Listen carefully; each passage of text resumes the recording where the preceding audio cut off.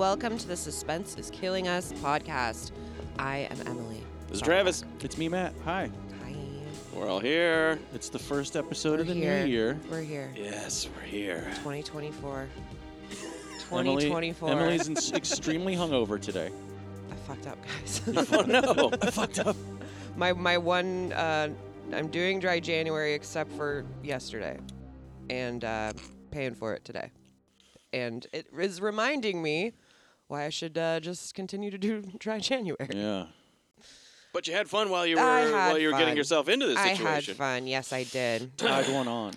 Yeah. I mean, I drove here. Matt and Travis parachuted through the roof to get here today. Hell yeah. It was pretty crazy. It's extreme. It's extreme. It was so extreme was when I was doing super- this. It was like a rush, man. Yeah.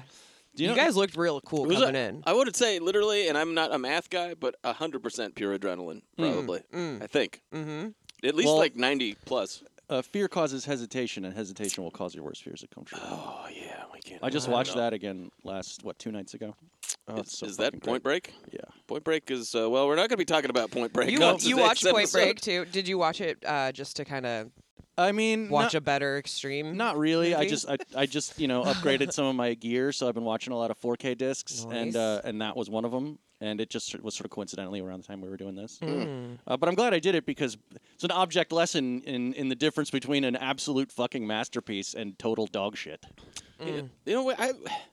We appreciated Point Break when it came out. I'm not going to act like that movie No. was At the time, underrated when it came out. nobody really knew what they had. Yeah, it was just sort of like that was fun. What a fun movie! And then there was like that cool. What was the part? I always liked that foot chase. I always thought that was really cool. And it was like Patrick Swayze does his own stunts. And then I obviously watched it a bunch when I was a kid. And then I watched it like 5 years ago and was like, oh, holy shit! Yeah, this is like it's basically this a masterpiece. changed everything. Yeah, it's so like good. you see the spot where it is in the action chronology. You know what I'm talking about? Chronology. Chronology. And it's like Catherine Bigelow fucking reinvigorated the whole goddamn genre with that movie. It's Pretty fucking great. incredible. Well, I'm sure we'll do that someday. It's Yeah, in our might as it's in well. our shit. Sure. Maybe a Keanu Reeves But we are episode or doing something some like that. Point Break inspired movies today. I think they are all unquestionably Point Break ripoffs, right? Yeah, I think Even you could Extreme say so. Ops, which is like way later, is still kind of like doing that. Yeah. And thanks to our good friend Will Goss, we're calling this episode Just Shoot Me, CHUTE. Just That's a good one. shoot me. Just Shoot Me. Just shoot me. And so we're doing 1994's Terminal Velocity and Drop Zone, competing productions. One came out in September, one came out in December. And 2002's Extreme Ops, a justifiably unstreamable piece of crap. We're gonna. Barely a movie. It's barely a movie. It's gonna be. We're gonna see if we can even talk about that movie for 15 minutes. I mean, it truly is nothing. It is barely. An entry in the illustrious career of Bridget Wilson Sampras. Oh, Bridget Wilson Sampras, of course. You know, From being married to Pete Sampras and Billy Madison. from Billy Madison. From Last Action Hero. Who's she in Last Action She's Hero? the daughter. Oh, she's the daughter. That's right. But she turns out she kicks ass too. Yes, Last Action Hero, of course. A great film. Well, you'll have to wait for us to get around to Bridget Nielsen Sampras. Close enough. Brigitte Nielsen. Brigitte Nielsen Sampras. Oh, we could only hope. We should do a Brigitte Nielsen episode. Okay. Cobra. I'm on board. I don't know what else. You got your Cobra, others, Cobra, etc. Red Sonja. Red Okay. Sonja's pretty far out of our. All right. Yeah. I don't know if Keep we could talking. justify doing a full-on fantasy movie. Flavor of Love, some episodes of that. Oh, Yeah, God. we'll do Cobra and 3 episodes of Flavor of We Love. watched 3 episodes of Flavor of Love. Too bad people would. I'm speaking for our audience and saying that people would love to hear us talk about Flavor of Love, 3 episodes. I know some people would. Then I'd have to watch it. Flavor Well, all right. Flav. So we'll start with. So I think it's pretty interesting that the first 2 that we're going to be talking about are both 1994. When did Point Break come out? 91. Yeah, 92? Sounds right. 90, 91. Yeah, 91 Something sounds like right. that. And they're both an hour 40. And they're both fucking silly. And they're both fucking cool. They're so cool. there are elements of them that I enjoy. I think that we're starting with Terminal Velocity. yeah. This movie has this big fat fucking hole at the center of it named Charlie Sheen, who's fucking terrible in it. Oh my God, he's so unlikable. So have you guys seen this before? We used to joke about it, didn't we? About some student hitting the dirt and digging in like Wile E. Coyote. I don't think we'll be joking about it anymore. What happened, man? How'd she get away from you?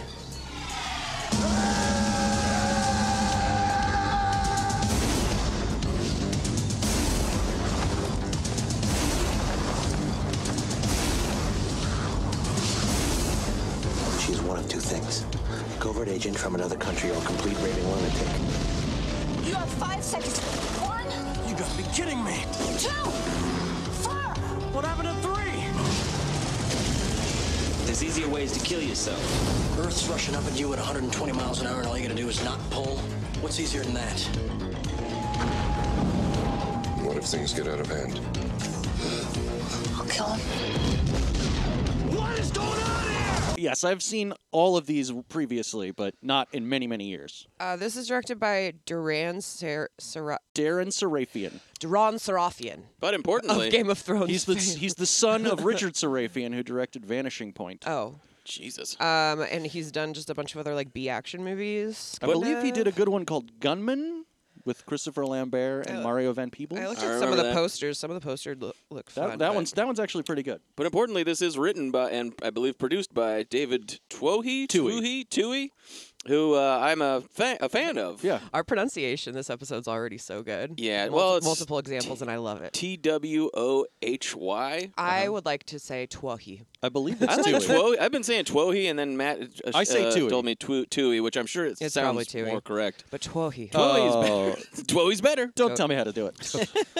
It's sick and Sometimes Twohy's better. But he did the legendary and Tomato. beloved by everyone Riddick trilogy, of course. We covered him previously on this show with A Perfect Getaway. A Perfect Getaway, which we loved. Yeah, good movie. I think we gave like 4 Judds and above. Cronny Rids. He's got his fingers in a lot of interesting pies. That David Twohy or Twohy. He's the rich man's Kurt Wimmer. And there's parts of this movie where you can kind of see like maybe an interesting person had their hands in it for a little while. Where it's really trying to do the Hitchcockian like no account guy gets involved in a like high stakes spy type shit. I'm told that originally this was a cruise vehicle. He would be Wow. Sheen. Did they change that character entirely when they changed it over? They must have. No, I seems can kind of see this because as I was watching it, I was like, Charlie Sheen is trying. He's trying to be like the flyboy, like cool cruise dude, like Tom Cruise. He's trying to be a Tom Cruise. I saw that. I definitely saw it, and I didn't know that. He does have a hot dog quality about him, but he's also he's also importantly like a sleaze bag because it was Charlie Sheen, and it was going to be Cruise and directed by your boy Kevin Reynolds. Oh, wow. Which would have been pretty much a follow-up probably to Prince of Thieves. Wow. Wow, boy. Between Waterworld and Prince of Thieves. We really missed out on that, I guess. In another world. I think this might be... no, I don't know. I'm not a big K-Ray fan, so that doesn't excite me at all. I don't really know who this director is, but I kind of like this movie. I liked it when I was a teenager. When I watched it, I was like, that fucking delivers. And watching it again, I was expecting to like it quite a bit less, and I did. But I was also kind of like, I think the problem that it this moves movie along has pretty is good. That Sheen is terrible. The character is like unlikably annoying. Yeah. Yeah, he's not charming enough to pull off how much of an asshole he is. And they're trying to do something different with that action hero character. They're trying not to make him like they're trying to do like Nicolas Cage in The Rock, where he's like not the tough guy. Yeah. But they did end up making him like a turd. He's some kind of... It's the whole idea is, of course, the ordinary person, like a North by Northwest like structure. Just some regular guy gets drawn into high-stakes spy craft. Stuff, yeah. There's Russians and all that sort of shit. But, of course, it's Charlie Sheen, and I think they tried to adapt the character to Charlie Sheen's type. Yeah. And so they made... And so he's like a shithead. He sucks. Yeah. Which is like I don't... Do it... Wait till you see what this shithead gets up to. He's a real piece of shit. He's bad at his job. He's a sleazebag. He puts everyone in danger. He's scum. Yeah. Yes, he's like introduced. He's introduced doing like a sexy skydive or a would-be. I don't think it's supposed to actually be sexy. It's supposed to be funny. But he's you found it sexy. But I did nonetheless. I was able to find it sexy. But he's like skydiving. I didn't even know how this works. He's like jumps off a building. He's got this weird outfit on with like the wings on the wing helmet. Mm-hmm. He looks like a shitty biker Greek god type guy. He's got assless pants on. Oh yeah. And then he's got like an American flag. No, but he doesn't have. they're fake butt cheeks. Is that? Yeah, are they supposed to be fake butt cheeks? Yeah, because later he's holding it. It's like one of those things you put over. It's like a Halloween thing. It's a butt helmet. Because later he was like holding it when he was walking, and I was like, oh, those weren't even his real ass cheeks. Oh, I missed that. Yeah, detail. that's even very worse. Weird. It is even worse. But you forgot about the opening scene where this lady is on the phone yelling about stuff. Oh, she gets almost run over. Christopher on the foggy McDonald airstrip. comes in and murders her. Yeah, now Christopher McDonald is one of the. There's two major significant reasons that you might want to watch this movie, or like that I think are just unashamedly I think are good. And that's Christopher McDonald is playing a full-on. It's Shooter McGavin, of course. Shooter McGavin. So we got the lady from Billy Madison and Shooter McGavin in these movies. And James Gandolfini famously was the title character, Mr. Deeds. That's right. James Gandolfini is like Steve Buscemi. He'd surprise you and He's turn in up in every all the Adam Sandler movies. Yeah. But they're both really having a great time playing these like bad guys. And Christopher McDonald is really trying to. He plays bad guys all the time, but this is a different kind of bad guy for him. He's like this is like a full-on aggro beach blonde dye job, but I hate it when they do that with these guys. Yeah. Because you're blonde. Hair. Well, it's just like a thing that you see in lots of movies, especially in the 90s, where like to make a character sort of stick out, they would just dye his hair like bleach blonde. We can't have too many brunettes on the It just screen. looks dumb. It always just seems like a total, like just a trick. It just seems, it always stands out. It always annoys me. I don't know why. It does look dumb in this case too. But Christopher McDonald seems big somehow in this. I don't know how to explain it, but he does a really good. He seems to be having a great time being like just like a full-on psychopath. Yeah, he kills this lady. She's a Russian agent. Yeah. And then we do the base jumping thing with yeah, it's the classic Charlie sort of like Sheen. here's some scary murdery type stuff, and now let's settle into our main character and his shenanigans. And he doing this base jump, he like violates a bunch of FAA regulations and stuff, and he puts the whole flight school that he works for like in jeopardy. Also, his name is Ditch Brody. Ditch Brody. He seems like short for Richard. We find out later. Yeah, because they couldn't decide between Rich and Dick. I don't know if this is what Very Instead they got cool. Charlie Sheen, which is both. Hey, Yes. Wow. I don't know if this is part of this character, but he seems like he's got him. Like he's doing this base jump like completely drunk. Because he like lands, and I don't even know how this error gets made, where he like parachutes in and then lands like in front of this children's party. Well, because he read it as bachelorette party, but it was really Bernadette's party. Is that? Easy mistake to make. Well, happens to the best of us. This is truly the least bad that his job that he'll be. How do we'll I come to remember find such out. little details about this movie? I don't know. I'm just like, actually. I didn't notice two things already. But yes, and he's got "Kiss This" written on his ass cheeks, and there's On a bunch his of little fake ass cheeks. and he's standing up and he's like, "I thought there was supposed to be a bachelor party here," and the girls are all ew, and he's like, "And they're wrong, you piece of shit." It's too bad he didn't have like a fucking t-shirt cannon full of dildos or something. Just shooting them right at the girl. Stop it!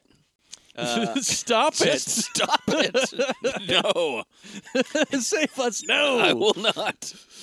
So that's bad. It's bad way to start. He's a loser. I mean, And he goes back to his job, and Margaret Collin, of all people, from is there, and she's like his boss with a little just short appears haircut. and disappears. Yeah, she never really comes back in the movie. And she's mad. This is not just his job. He owns Yes. this entire business that has about 20 to 30 employees. It has an entire. Including Melvin Van Peebles. It has several airplanes. Melvin Van Peebles is one of the pilots. He owns a hangar. And they teach people He's how a to. loser. They They teach do people how to skydiving lessons. skydive. And he has had, this is the fact, 12 safety violations in the last month. That's like not cool. Yeah. No, this He's guy like, shouldn't be working. Someone's gonna die. This And guy they're going- shouldn't be working. And there's like that lady was Margaret. What's her? Margaret Collin. Margaret Collin is like, we have got to do better at these safety violations. This is really bad. It's not cool at all that we have a bunch of safety. And he's like, yeah, whatever, babe. like that's supposed to be super badass. He Look, I took about safety. 50 Klonopin before I showed up today, so. Like, that's not cool that there's safety violations. Well, that actually does turn out to play into the plot. Yes, that is, in fact, it points out that he's a piece of shit, which we will keep being reminded of throughout the entire movie. But it's also, well, the plot is kind of interesting, I thought. Kind of. Not like really. This haughty girl comes in. Natasha Kinski. Yeah. A haughty girl, if there was one. Comes in and is like, I am really nervous, but I think I want to, I've been driving past your place and I turned in and it's today that I got to learn how to skydive. And he's like, I don't really have any time today. I can teach you tomorrow. And she's like, it's got to be today. Like, I've worked up the nerve and I'm so nervous. What if I dropped a little bit of sexy innuendo in order to entice you into doing it, you fucking piece of shit? Are you a walking dick? I'm actually a flying dick. Good one. But he is like a walking dick, and of course, and there's why was he not able to do it? The Walking Dick went like 11 seasons. Yes, most popular show on cable. Walking Dick.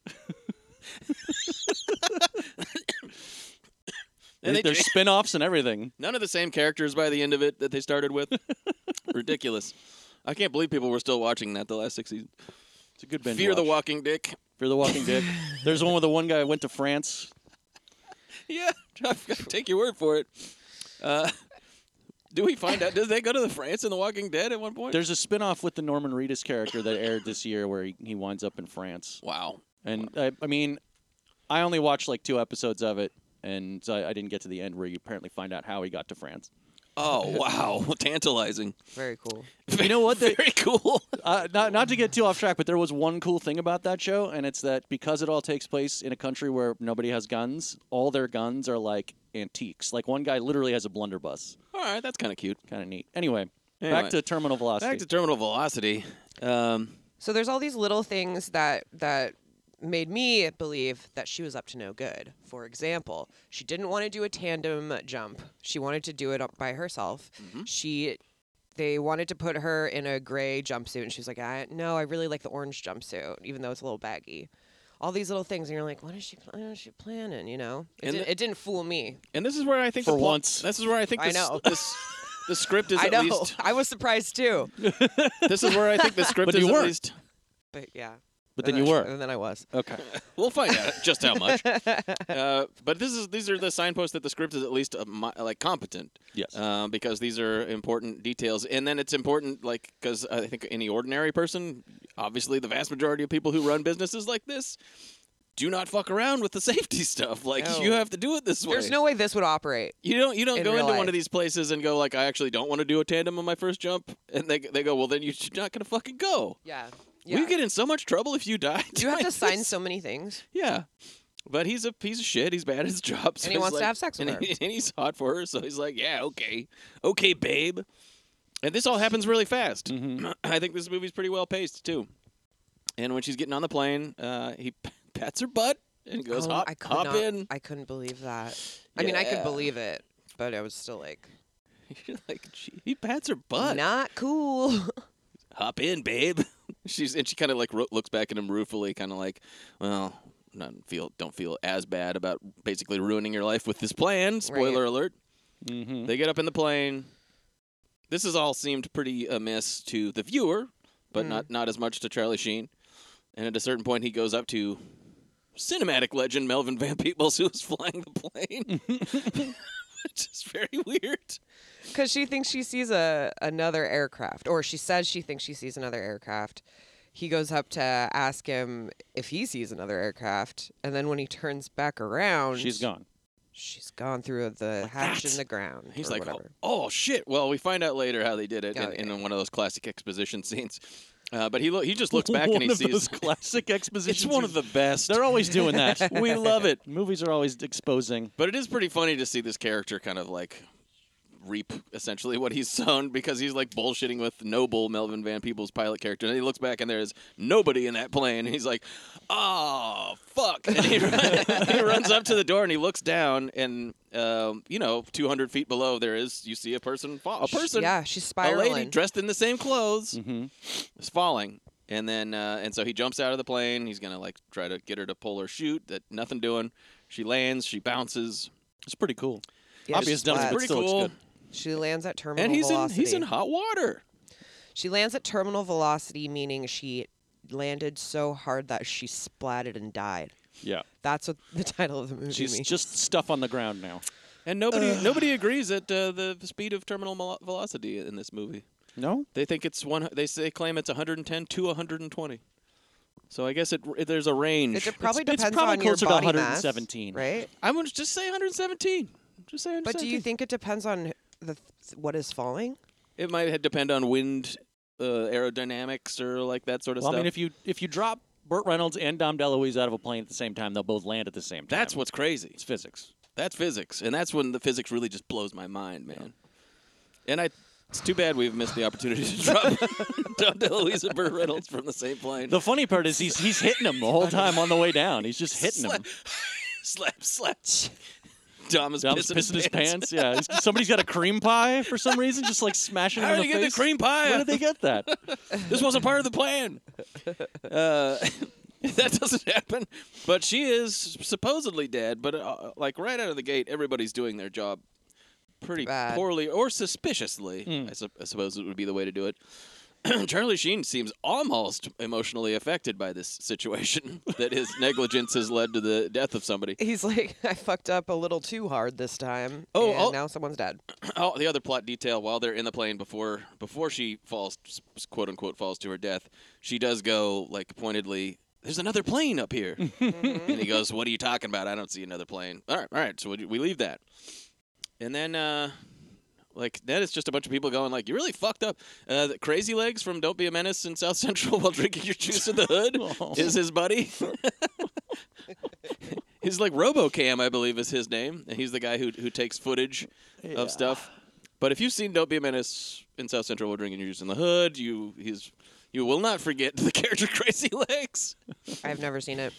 Well, I mean, I don't know if you need to remedy that. I think you could just look up Crazy Legs on YouTube. It is kind of wild. It's kind of funny. We sure thought it was funny when we were 14. True. But yes, he's like he expresses he's a little disappointed in his friend. Some discontent. I was like, "You fucked up, man," essentially. And Charlie Sheen's like, "Man, I'm almost having a feeling here. Tiger blood. I'm starting to yeah." Was it winning? Winning. Tiger Winning? blood. Question mark? Hashtag winning. Yeah, he might not be winning for the first time. But fortunately, the movie is again pretty well paced, so we don't have a whole lot of time for him to be sad about the events that have happened. He's immediately suspicious. There's like various elements of what happened, particularly like now he's starting to think about the things that she was saying, the things that she would and wouldn't do. Mm-hmm. He goes to her apartment and sees a picture of her looking like a professional parachuter. Yeah, that's not great. And immediately, like, this movie's so fast-paced. She's literally like posed with her parachute. He goes to her apartment. He's like, "I just think something's amiss. I want to get some clues." And here's immediately a clue. Yeah. And then immediately Christopher McDonald pops up and is like, "You motherfucker," and starts beating the shit out of him. This is one of my favorite parts of the movie. Christopher McDonald beating up Charlie Sheen? Yeah. Just for the sake of... Yeah. It happens kind of a lot. Charlie Sheen, that's one of the Charlie more Sheen keeps appealing going elements. to places and getting his ass kicked by people who are way better at fighting than he is. He's purportedly good at skydiving, but not all that great at fighting. Which he doesn't really do much of in the movie. There's not enough. One big one at the end, but there's one in the middle, too. They kind of periodically I mean, get in I there. watched Drop Zone before I watched this, and when I watched this, I was like, not enough. Not enough parachutes. Drop Not Zone enough seems to parachutes. really make it important to be constantly showing parachuting. We'll get there. There's been 30 seconds without a parachute here. Come on, let's go. Now I notice the absence of parachutes more than I notice when there is one. He's got this picture where she's clearly very convenient. It's a picture of her in a goddamn parachute. She's like holding her parachute over her shoulder. Looking good, looking like she's very comfortable. There's a certificate on the wall that's lauding her for inventing the parachute. World's best parachuter. And so he's got that evidence. Christopher McDonald has beaten his ass. Things are moving along. Is this the point where we meet James Gandolfini? Yep. He shows up. I love James Gandolfini in this. Always love seeing him. And he gets to do, like, kind of his range. I'm not saying this is, like, some sort of great award-worthy performance, but this is James Gandolfini doing, like, his whole range. Showing up as, like, a nervous kind of, like soft-spoken nerd. Yeah. Yeah, like, all buttoned up and, like, with his glasses and with briefcase and shit. And then we he's see a needle-nosed later, pencil pusher. Yeah. He's supposed to be, the district attorney of Tulsa, assistant DA of a city in Arizona. a city. Tucson. Of a really shitty. Oh, okay. Tucson. It is probably shitty. I've never been there before, but I can only assume. I was gonna it's say shitty. like some fucking small town where they allow all this shit to happen. It is like he's not like being a super Tony Soprano or anything, but it is funny to think of James Gandolfini being the assistant DA of Tucson, Arizona. I'm from fucking Tucson, Arizona, baby. Wait, how's it go? I'm from fucking Tucson, Arizona, baby. Spot on. Yeah, I'll do it again if you want. I can do this all night. Dude, I literally could. One of the best ones yet. Yep. And but yeah, he shows up and he's like, "You should probably help me out. I'm the only person on your side," and blah blah. And Charlie His Sheen, name is Ben Pinkwater. Ben Pinkwater. Do you think he's related to Daniel Manus Pinkwater? I absolutely do. I don't know who that is, but I do believe he's that. like a writer With of a name children's like that. books. When I was a kid, remember like the Hoboken chicken emergency? Of course. Who could forget the Hoboken chicken emergency? Nobody's heard of that?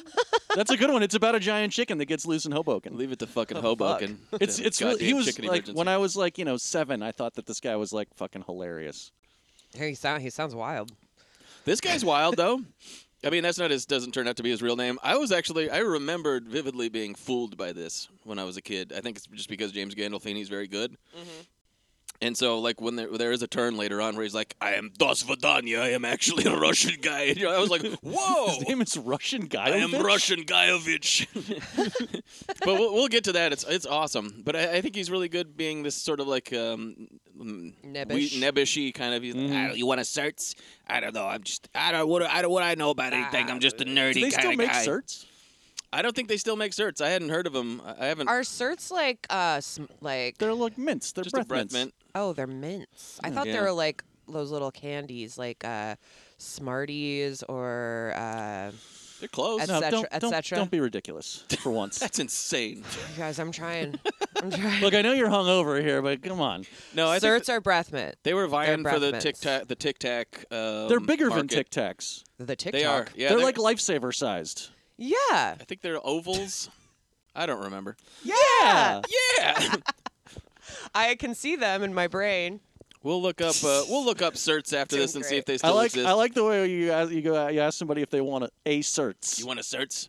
That's funny. That's a scene later on. But there's a scene that I genuinely laughed at with James Gandolfini and certs. Well, do you think Certs and destroy. when I was gonna say when they did like marketing for certs, were they like certified fresh Ooh, good one. or Rotten like Tomatoes. I bet they you'll did. be certainly smelling better after this breath mint? And you will. And you will. Smell like mint. Got a case of the I'm certs. gonna go back in time and become the lead Hershey marketing Certs. I director got of the certs. Hershey certs. Oh no, that they had a chocolate version. It was the Hershey. You guys, I'm gonna Certs. throw up. Certs. Don't. I'm gonna All right. barf. Oh, if you're gonna don't chunder. If you're gonna spew into this. That's Wayne's World. It's neither here nor there. That's just Wayne's World. If you blow chunks and she comes back, she's all yours. If you spew and she bolts, it was never meant to be. They might throw a hork into there at some point, too. Oh my God. But anyways, so he knows he's got James Gandolfini, who's sort of his ally. James Gandolfini is basically like, look, I don't give a fuck. I'm not trying to bring you down. I just want to find out what happened. So if you could bring me evidence that this broad exists, then I'll. This goofy broad. I just want to solve this crime. You Well, just he's bring also this dizzy dame. he's you know. saying that they're threatening to charge Charlie Sheen with manslaughter if he doesn't prove Yes, that she's not dead. That she's not dead. Which seems like a weird ask if you're not a bad guy. Absolutely. And it's like, shouldn't this be something the police do? and also, like, I mean, wait, prove that she's not dead. Why? What? The police are generally frown upon other people helping with the investigation who aren't Yeah. police. They're not usually crazy about that. But nevertheless, he's like, yeah, go out there and solve this crime. Help me with this crime. And Charlie Sheen's an idiot, so he's like, okay. And he already is suspicious. He's got very good reasons to be suspicious. And then what? And then at a certain point, he tracks another person to another place. He's like in an airport hangar, and basically he just finds. He's getting it. He goes to another place and finds another clue, and then gets his ass kicked again. He goes to McDonald's and sees a picture of her with a parachute on too. It's weird. It's just some just random, all over the place. Random person at McDonald's whoops his ass. He just goes to some hangar. He follows some fucking clue to somewhere. I don't know. And then just some guy starts wailing on him. And then Klaus Kinski's daughter, Natasha Kinski pops out and she's like, "Ha! It's me. I am alive after all." And he's like, "I've got a lot of questions." And the guy who was whooping on Charlie Sheen is like her buddy. And then it's exposition drop time. Mm-hmm. Yeah. And there's kind of a lot of exposition that needs to be dropped because we've got to find out how she isn't dead. She did it. How she did what she did. Why she did this in the first place. Is she a good guy or a bad guy? It turns out all of these people, whether we like them or whether they're good guys or bad guys like Gandolfini and Christopher McDonald, are all ex-KGB. Mm-hmm. Because we talked about this a bunch of time on this podcast. This is during that weird period of time post the Berlin Wall falling and pre-Putin, where it was like, we're going to be friends with Russia. Yeah, capitalism, They're capitalism. going to be just like us. We're fine. Like our dreams are going to come true, and they're going to be our buddies. But there's still bad ones out there. And it turns out these bad guys are trying to get a hold of a bunch of money because they want to stage a coup and have the commies take back And I over. feel like it took so long for that to come to light because for a long time I was like, why do we care about anything that's happening? I think that's a problem. It's And weird, then once you find out that's what it is, you're like, well, I don't care about that. Yeah, exactly. And you also I don't know. I guess kind of with history and it's like it happened anyway. It's not going to go well. Yeah. You failed, Natasha Kinski. Also, it's like, man, I mean, I don't like Charlie Sheen's character in this, but he was just like a normal dude who got roped into this like insane fucking political I don't know. Yeah, it's a classic structure. It's just I guess it's nothing they just new. aired a little bit too on too much of a who gives you couldn't give a shit about this Charlie Sheen character. It's like Charlie Sheen. And I tried. It's like it's actually Charlie Sheen. Also, and you're like, that's and you're kind of like, the problem. I don't fucking care what happens to Charlie Sheen. Also, there's that guy that was building that like weird like jet thing that goes really fast. Oh, the rocket sled. Yeah, the rocket sled to a wall, like a suicide sled, basically. Yeah, we barely meet this guy at all. He's some old lunatic.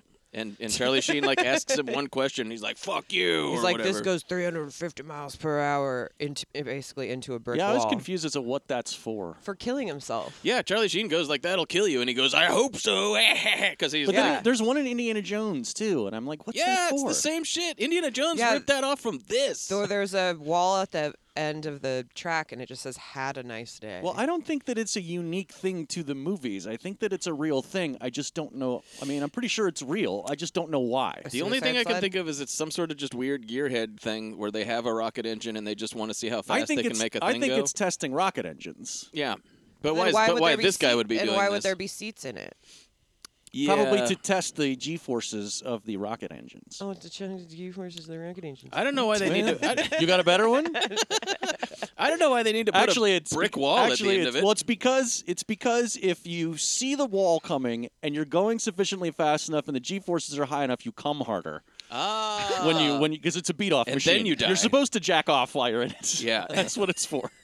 I figured it out. I mean, I think with this guy, this weird old guy who only has like 3 lines, maybe less than that, you're kind of like, he has maybe. like 3 friends. He seems to be pretty cool with dying. Like later on, he comes out with a. He's gonna get in this thing and put a bag over his head while he's beating off. Yeah. Going into this. This is what my whole life been leading up to, and I couldn't be happier. If I had one of these, I would paint a tunnel on the wall at the end.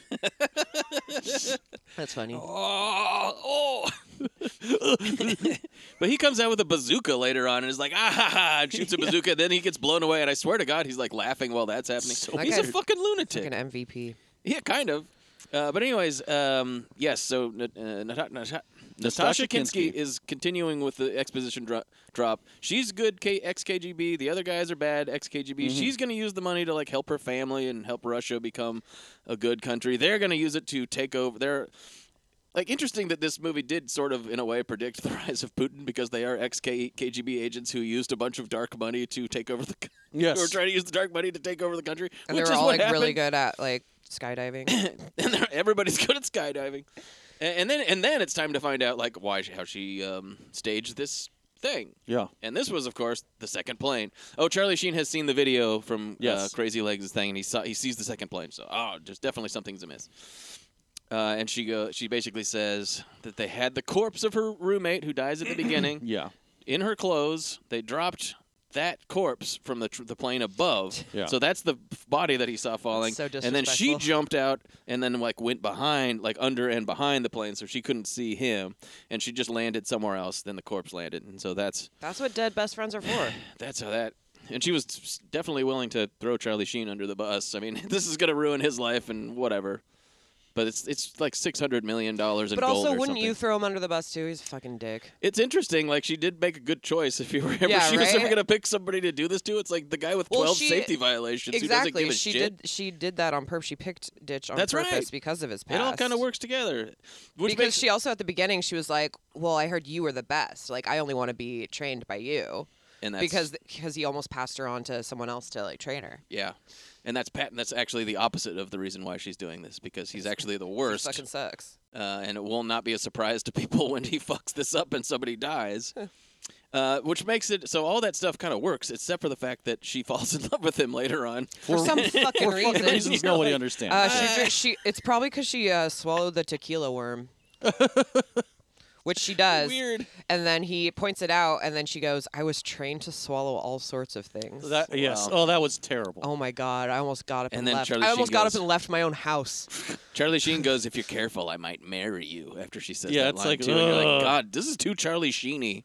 This is all too Charlie Sheenish. Literally just shoot me. Just shoot me. But that's after the action scene. Where they get ejected from the suicide jet train rocket. But this is a fun scene because Charlie Sheen is basically just the cum train. They get involved in a bunch of adventures. She makes him do like a espionage thing for her, where he has to parachute into a smokestack. There's so There's a many shootout things. there. I wrote down that this movie constantly feels like it's just starting. Yeah.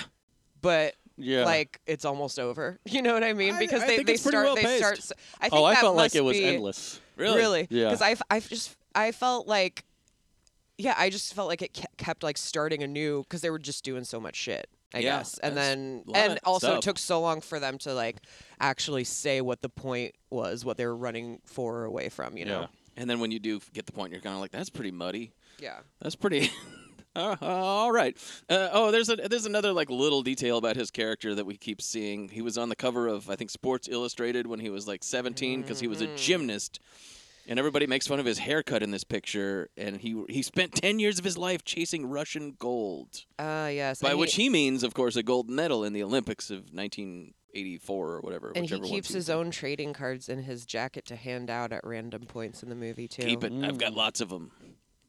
He's that kind of guy. And every time somebody sees this, it's a bizarre running gag. Every time somebody sees this picture of him, like I think he's on the some sort of gym contraption, okay?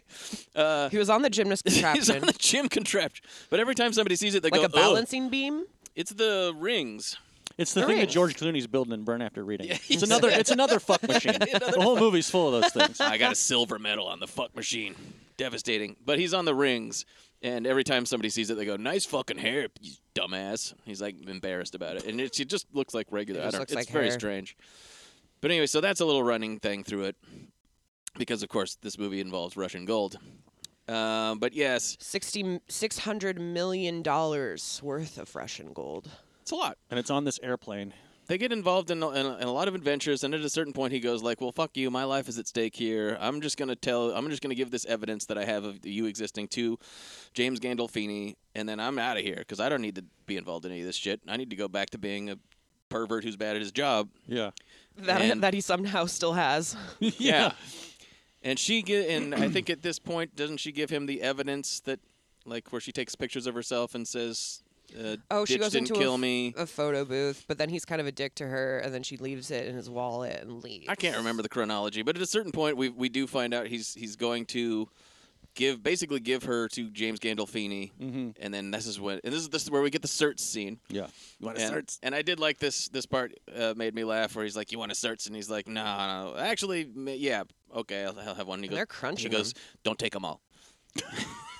just what? I think that's got to be like a Gandolfini improv or something. Yeah. You know? Like easy. All right, just have one. Just easy on those certs. Come on, it's delicious. They're certified fresh. They don't make them anymore. Yeah. They don't make them anymore. They only made them for like 14 years. Did you know that they were originally going to call this movie "Ditch Better Have My Money"? It's very good. Cool. 99 problems and a ditch ain't one. Wow. And so on. Etc. You could really go on that theme. But then at a certain point, like people start getting killed off. James Gandolfini slips into villainous role, and this is scary.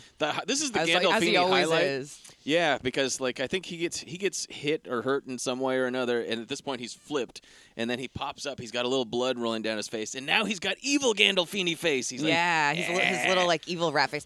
Like no matter how silly the role, when he like snaps into that mode, it's so scary. Yeah, he's great. all of a sudden you're just like, oh wait, this is like a really big scary guy. oh yeah, it's the no more Mr. Fucking Nice Guy yeah. face, where you're like. You know, remember in that scene where she goes, "No more Mr. Fucking Nice Guy," and Patricia Arquette goes, "Oh no!" Yeah, it's that exactly It's that. because you as the viewer go, "Oh no!"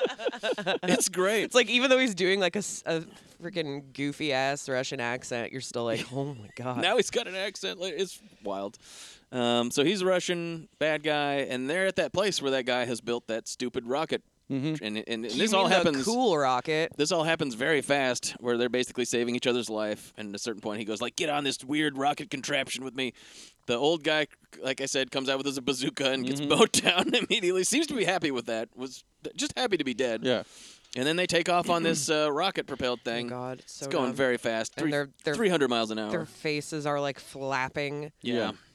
100% pure adrenaline. So stupid. When they're struggling to hit the ejector switch, it seems like you would make that easier to do. Yeah, you see, put it it seems like they wouldn't put here. it right out of reach. They Why would always you do put that. it way up there? Do you remember that happens in The Expanse, too? Yeah. Like the guy is like way over. It's up here. Yeah, Don't it put should it be there. literally right next to. Yeah, it well, should I be right guess- here. I guess it shouldn't be be right that here. easy to hit because if you don't want to. Well, I mean, they like. You're not like you notice that it has like a cap on the switch, so you're not. It's not supposed to be just like easy to flip, Yeah, but I you guess are there's a supposed to be able to cap. get to it. You should and be hit able to like 2 or hold 3 it but in your things. also, should you even be in there in the first place? Well, I don't know. Well, I you're mean, this if you're old- trying to you're this come old really guy who hard, wants then to come yes. hard and die. But you have to time it so that when you come hard is when you're ejecting out of the rocket. You'd yeah, be right? ejecting out of your body. We have to remember this old guy has said that he pretty much wants to die. in Yeah. this thing. What a way! He's What a pretty way nutty. to go! But yes, Charlie Sheen eventually flicks the thing. They get launched up. It actually is very. It's a Die Hard 2 shot. It looks just like the shot in Die Hard 2. Yeah. Oh shit! Yeah. And this so it's clearly ripping that off. And then they parachute, land in the middle of the desert. They find an old shack that has a bottle of booze. Oh yeah. And enough In the blankets shack. to bone on. Convenient. Well, And this is the moment where it's kind of like, are they gonna? And I also, vaguely remember this shouldn't from they the- be escaping right now? I guess they're waiting for something. I don't fucking know. And then they make out a little bit, and you're like, okay, I don't believe that for a second. She basically hired this guy on account of his incompetence, and I guess he has saved her life a couple times. Yeah. She saved his life. I mean, they're quits on that. Isn't there a part where like she gives him a gun and then he's like, "You didn't put any bullets in it." She's like, "The safety's on, you idiot." Yeah.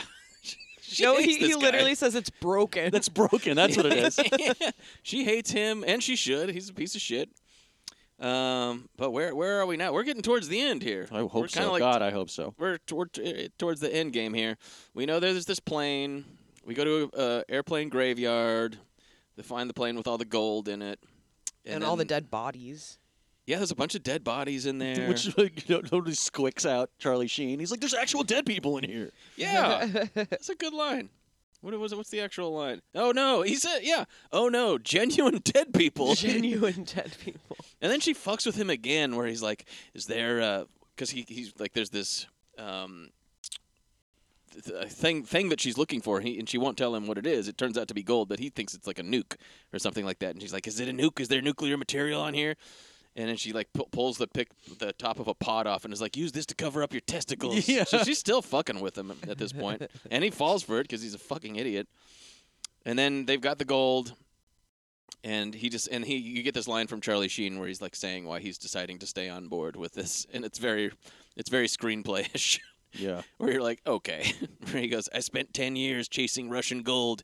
Maybe it's not a medal around my neck, but it still feels good to be like holding these actual gold bars that they have that she is, of course, going to use to save her family. And the bad guys are going to use to become Putin. Yeah, and then, okay, so then we're just at the final part. They capture her. They're up in a plane. Well, first, like they get her, and then Charlie Sheen is trying to catch up with them. Yeah, and he's trying to get the plane to not be able to take off. So then he goes and tries to convince this guy at the airfield that he's a federal marshal or something. Weird. And the guy is trying to make like a fucking collect call with his phone card and just all this shtick. Phone card. Meanwhile, Christopher McDonald shows up and he's got Natasha Kinski in the trunk of this car, and Gandolfini's like, "What's with the car?" And he's like, "Well, this is a Cadillac Alante. They don't make these anymore. It's a fucking classic car." And I'm like, "This sucks." Like, where is this coming from? Why are we doing this? And it's all to set up the stunt at the end. And I'll say this for Terminal Velocity: good stunts. It's some awesome shit at the end. Yeah. And throughout the whole thing. But the ending is obviously, it's basically like the reason for being for this movie is this. Somebody came up with the concept of this final scene. And it's like, now we fill it in. Yeah. We fill in the rest of the movie. It seems like they figured out, what if we did a stunt where somebody's got to get her out of the back of the trunk while it's flying through the air, and then retroactively wrote to that point. Yeah. Absolutely. And then they built the movie around it. And it's cool. It is cool. They seem to put a lot of time and energy into it. It's a really good stunt. It's Bond quality. It's good. And it's from the beginning. He gets this guy to who has like a biplane pilot. He commandeers this guy's plane and has him pilot it, and then so he's going to fly up. They have like the back of this big cargo plane open. Yeah, and and it's the real a real guy does this where they fly up and he's sitting on top of the wing. Yeah, and then he like grabs the lip of the cargo and he inverts thing. the plane so that he's sitting on a different part of the plane now and gets onto the. It's pretty fucking cool. Yeah. I was just going like the last 15 minutes of this, like I wouldn't say they rescued the movie, but I was like, okay, here we go. This is the stuff that I want to see. Yeah, and a lot of it is real stunts, and a lot of it is just pretty like neat looking effect. I just think they do a good job at it. Do you think that Drop Zone and Terminal Velocity both use the same like parachute consultant since it was from 1994? If so, that person was busy that day. But how many? Yeah, it's like there's not a lot of like parachute extreme movies. I mean, there's 2 that came out in 1994. And then there were 6 in 95. So. So you would think that there would be like Yeah. the one main like guy that you would go to for these kind Johnny of things, Parachute? right? Johnny Parachute. It's interesting. Johnny I guess Parachute. would it be like the stunt coordinator or something? Well, I'll tell you what. Parachute Just guy? go to anybody's place. Go to any skydiving school, and you'll see a picture of Johnny Parachute there, because they all take pictures of themselves in their parachutes. With their parachutes, just in case.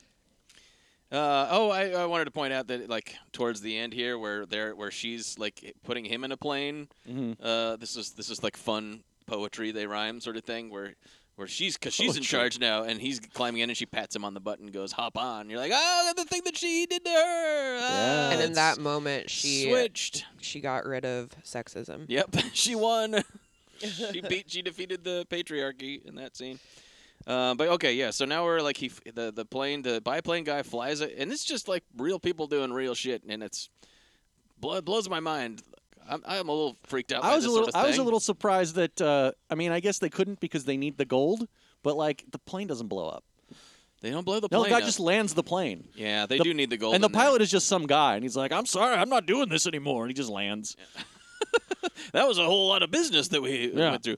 But yeah, it is. Yeah, so they're fighting. They're squabbling around with Natasha Kinski. She gets locked in the trunk.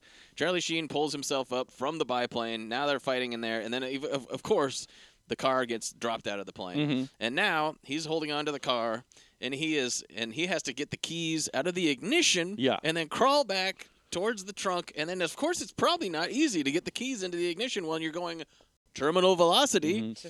And they clearly did, like, drop a car. Oh, yeah. I'm sure there was, like, a model of a car, and they had to do it several times. But it's like, damn, look at that. There's a guy clinging to a real It looks really good. car-looking thing falling through the sky. Yeah. It's pretty cool. Yeah, there's some crummy green screen stuff a lot of the time. Same in Drop Zone. Oh, yeah. But that doesn't matter. Like the stunt really doesn't itself, bother they me. clearly did it, and it looks really good. And there's they start to really get into topping themselves during this final scene, too, where they're kind of like, this is really this is the whole point of the movie, so let's milk this mother. So Yeah. he gets her out, and they blow their their Loads. parachutes, There you go. and then they're parachuting. And then there's like fantastic, like, who gives a shit, like geography here, where they almost land, but then they're at the lip of a canyon, and they go whoop, and now they're going to the canyon. The car explodes behind them. That's really cool. Oh, their parachute catches fire. Yes. They fall off the edge of this canyon. He drops his reserve chute, and now they're flying through windmills. Oh, yeah. Wind turbines, and it's like, oh no, the wind turbines! They have to go through those, and you're like, fuck, man, this is really. It's funny too a real because pickle. there are like multiple shots where they make it look like they're really really close to these things, and then Charlie Sheen just lands, and it's like, And then oh, he I lands, guess, and I it's guess fine. you did it.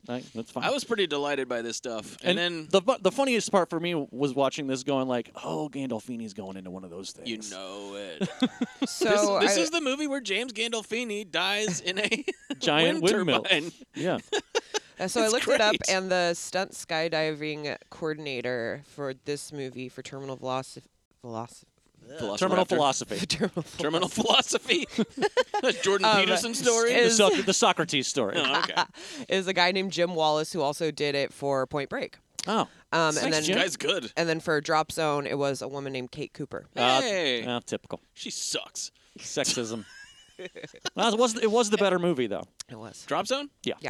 Well, I mean, well, this relatively is, of the- speaking. of the I two, mean, this there is are my more- favorite there are sequence more of the skydives. Sure. Skydives. Yeah, Yeah. I'll give you that. I thought I was practically squealing with glee during this sequence, but of course it's like 10 minutes Practically long. squealing with glee, but not really. I think I might have been doing this, Okay. like a little baby hand claps while it was happening. Monkey with cymbals. Ah! And then of course they have to have like a final fight scene between James Gandolfini and Charlie Sheen. And Charlie Sheen's not so good at fighting, and James Gandolfini is the size of a Kodiak bear. And, he's going to have to defeat him using parachuting. He pulls his, reserve chute ripcord. He gets blown by the wind and gets hits a wind Splat. turbine. Yeah. And this is PG-13, so we can't. Huge disappointment. It's in not my all that opinion. fun. Needed to Not be enough rated R. splats. You do see a little blood, on the blade of the turbine. You're like, okay, fine. But you would love to see him just go to Oh, yeah. just blow up or something like that. Whatever. It's still James Gandolfini going into a wind turbine. I mean, Yeah. that's pretty fun. And then we get this bizarre epilogue where they're in Russia. Yeah, being given medals by the Kremlin. And if they give him a medal. And he's like, I finally got my Russian gold. You're like, And he's trying to speak Oh, he Russian, does and he that says stupid things and because he he- doesn't know Russian. Oh, yeah. He's like, I am a Old gag. butthole or something like that. I Yeah. don't remember what he And says. then he does that stupid-ass salute thing. Yeah. yeah. But we do get to see a three-legged dog. And then there's That is true. Because she talked about this dog, and he's like, I don't believe you about your family and their three-legged dog. And then at the end, the three-legged dog appears, and you're like, hey, it's Tripod. And then there's a freeze frame on the dog. Yeah, I love that. Roll credits. That was great. I also thought, just true to the nature of this character, at the very end, he's at this Russian ceremony after all this shit. Where, I don't know, the fucking Yeltsin or whatever is giving a medal to his girlfriend for heroism, and he's checking his watch. He's like, Such a fucking Ugh. schmuck. this is so boring. The thing that I was a mad about fucking when it asshole. ended was that there wasn't a picture of the dog wearing a parachute in her apartment. Oh, my God. Oh my God, Tripod is real, and And he's a he pro also is good at parachuter. parachuting. That would have You been can so tell tight. from the picture that this isn't Well, the first time he. Do you only Yeah, think- time because he did lost it. a leg in a parachuting Do accident. you think right. dogs? Do you think any dog has ever skydived? Absolutely. Probably not solo. No. Not by themselves. No, of course not. Well, you asked. You could take the dog and But hold with it and another then dog, yes. Yeah, two dogs. Two dogs. kind of Yeah, don't be stupid. pull the cord and then let the dog go. That I may don't be think too the much dog for would- their I don't little think the dog would be hearts. happy with that. That's. I believe that probably you strap a dog to a person. And, But do you think that's? I feel like it's too much for them. well, some dogs could probably do it. Lily Some couldn't dogs do can it. handle it. I don't think Lily would like it. Dog skydiving. That squirrel can water ski. Oh my God, you guys! No, did you find some dog parrot? We're frantically cry. Googling. I'm gonna cry. Oh, why does it do this? Oh, Yeah, God. that dog's it's not freaking out that much. There's some dogs His that cheeks are like, ooh. There's some dogs that are just like, as long as their master's with them, they're like, I guess this is cool. This is what's They're happening a now. You wouldn't have made master. me do this if it wasn't fine. So that's Oh trust. shit! I could buy this book called "Dog Heroes Skydiving Dogs" for $21. Only $21? Yeah, so if you guys want to join our Patreon for $4.50 a month, it would help me fund my Skydiving Dogs, Dog Heroes, Bearport Publishing book. Please join the Patreon, everybody. So here's some lines. This was a funny, they keep emphasizing how stupid Charlie Sheen's character is interesting. Where she's, I think this is that guy, that old weirdo who builds the rocket thing. He's trying to sell him this knife that he got off of Christopher McDonald, this Russian knife. And he's like, what's this writing on the side? And the old guy goes, that's Cyrillic. And he goes, from Syria? And the guy goes, shut the fuck up and get out of my face. And then there's a little bit of an attempt to kind of do hard-boiled dialogue through this whole thing, where Charlie Sheen is always kind of talking like a pervy dude version of like Sam Spade or something. And he's talking about, this is when he's talking to Ben Pinkwater, of course. Yesterday, this wet dream walks into my place. Oof. And you're like, gross. And then he goes, do you think she was lying to you? And he goes, I think she did for bullshit what Stonehenge did for rocks. What the fuck does that mean? She made a cultural display out of bullshit. That no one really knows what it was for. A mysterious ancient cultural display that possibly had to do with astrology. Because that's what I think of when I think of rocks, is Stonehenge. Oh, man, Stonehenge, you really did it with rocks, baby. Yeah. I didn't think shit of rocks until Stonehenge came along, and then I was like, oh, rocks. The Druids. No one knows who they were or what they were doing. Nope. No, still. Stupid. What the fuck does that mean? God. It's a crazy line. I hate that line. Good stuff. And this is where she's going, we have to go. This is like a bunch of actions happening, and she's got a gun to his head. She wants him to give her the disc, this tiny little. Yeah. This was also during the time when the height of information storing was tiny CDs. Yeah, really small ones. Look, oh, that's such a small CD. And she's like, give me the disc. And he's like, I don't have it. And she's like, I'm gonna count to 5. 1, 2, 4. And he goes, what happened to 3? And she goes, 3 got his balls blown off while you were counting. And now we're at 7, really. So dumb. I hate that 3 stuff. got the 3 is a he. She 7, 8, genders 9. the number 3.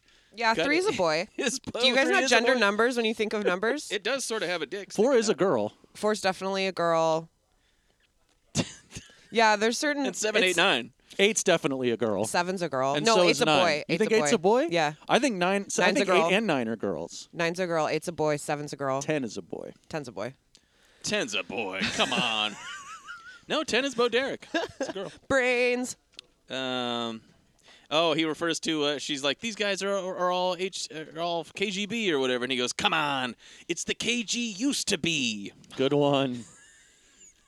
And then, and this is when he's mad at her, and he goes, what's the Russian word for ass?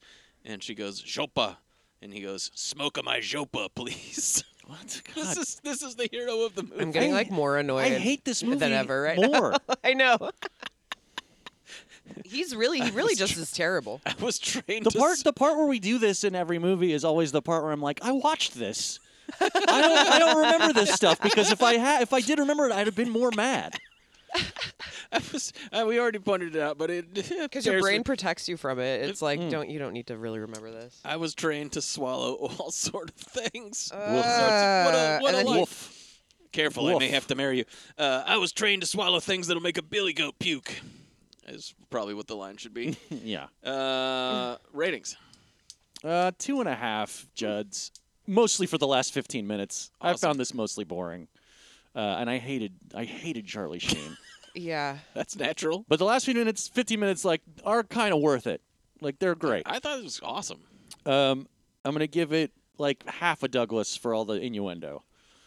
Just trained to swallow all kinds of... I hate it. Don't. I hate it. And the make-out. Yeah, just not good. Didn't like that. And I'm going to give it 10 out of 10 suicide cum sleds. Boy, that guy. I want to see a movie about that guy and how he got to this place in his life. Yeah. I want to die, but I want to do it crazy. I'm going out my way. I'm going to give it 3. It's not very good and up until it's like we said, built around the action scene at the end, which is quite good. But there's the whole rest of the movie. But I think that there's something strange and interesting about like casting Charlie Sheen as Charlie Sheen, and then asking you to, I guess, root for him for some reason. Yeah. But they're pretty like he is a sleazebag and he is bad at his job. It's like they're not trying to ask you to believe that he's awesome or something. It's very strange. And James Gandolfini and Christopher McDonald I thought were really fun. Mm-hmm. I'll just give it 1 for trying to swallow all sorts of things. and I'm gonna give it 10 out of 10 inexplicably laughable haircuts. All right. Oh, man. I'm gonna give it 2.5 Juds also.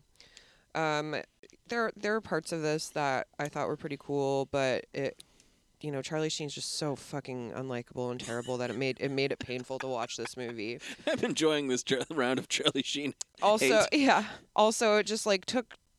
The pacing was great, but I still, like I said, it took so long for me to even know what was happening and what was the goal of everything. And there wasn't enough parachuting, in my personal opinion. And I give it 0 Douglases, and I give it 3 out of 3 three-legged dogs. Excellent. Perfect. All right, moving on to December 1994's Drop Zone, directed by John Badham. Badham. War Games, Saturday Night Fever, Blue Thunder fame. What I'm offering you, no one else in the world can provide. No one else.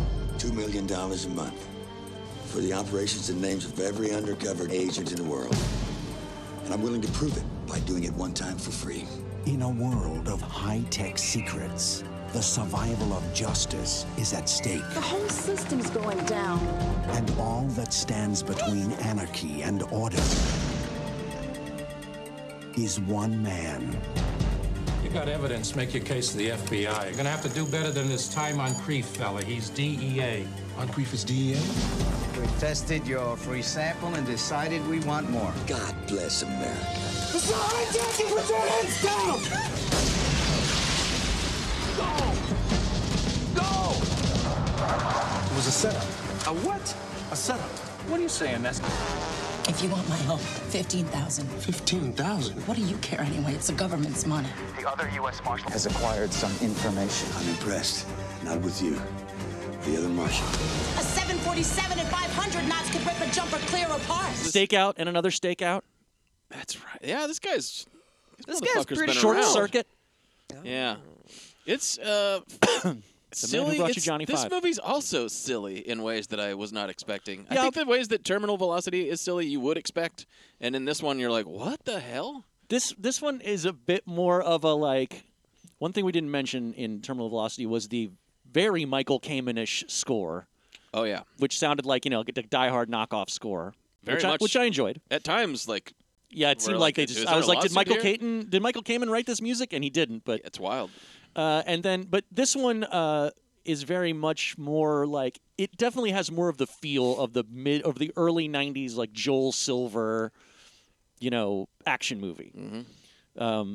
Whereas Terminal Velocity, I don't think really had that vibe. This does. This is also both of these movies, by the way, made me wish I was watching Fair Game again. Oh, Fair Game. We loved Fair Game. Fair Game was fun. Anyway, this movie is R-rated, I believe. Nope. Is it not? I thought there was a lot of swearing in it. Nope. Well, either way, they both.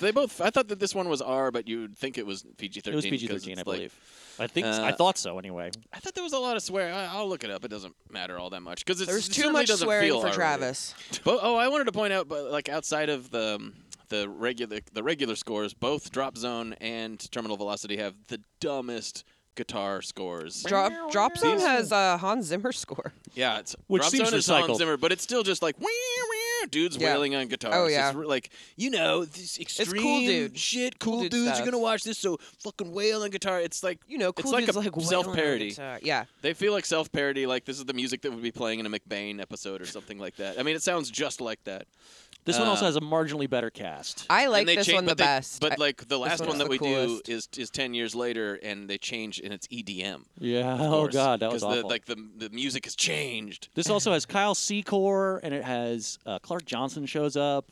Gary Busey's the bad guy. Malcolm Jamal Warner is Wesley Snipes' partner. I think one of probably the highlight of the movie is Michael Jeter. Michael Jeter, yeah, doing his own stunts. Yeah, he's the only one who did it. Yeah, I looked they that up, couldn't get too. the insurance to get me on board for anybody else doing their own stunts. But with Derek, I'm going to be saying Derek Jeter. I'm sorry. He's somewhat different from Derek Jeter. It's Michael Jeter from Evening Shade and tons of other stuff. He's great.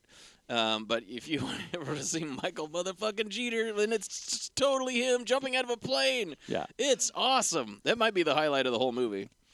But So- we get him right at the very beginning, right? Yeah, he's in prison, and he's feeding the cats in the yard. And then this guy tries to shank him. And it turns out that he's a mob witness, that he was a hacker accountant for the Chinese R-rated. triads. Is it R-rated? Oh, yeah. Okay. That's kind of my point, is that you wouldn't think so. It's just there's I a was bunch of convinced it was there's a bunch of PG-13. F-bombs in it. You could easily make it PG-13. It's strange. But anyway, he's a mob witness. He was an accountant hacker for the Chinese mafia who, is basically flipped on them. He's going to testify, and now they were trying to kill him. So the federal marshals bring in Wesley Snipes and his partner Malcolm Jamal Warner to escort him to another facility. Mm-hmm. Isn't it his brother? He says brother, but why would it be his brother? I thought he was just talking about his partner in a more fraternal way. It's his brother. What? I think it's to make it more personal. Yeah. But that doesn't make any fucking sense. Brothers who work together. He refers to him as his brother in context where, like, you wouldn't say that unless he was your real brother. I just didn't think that made any sense. Yeah, it's a silly movie.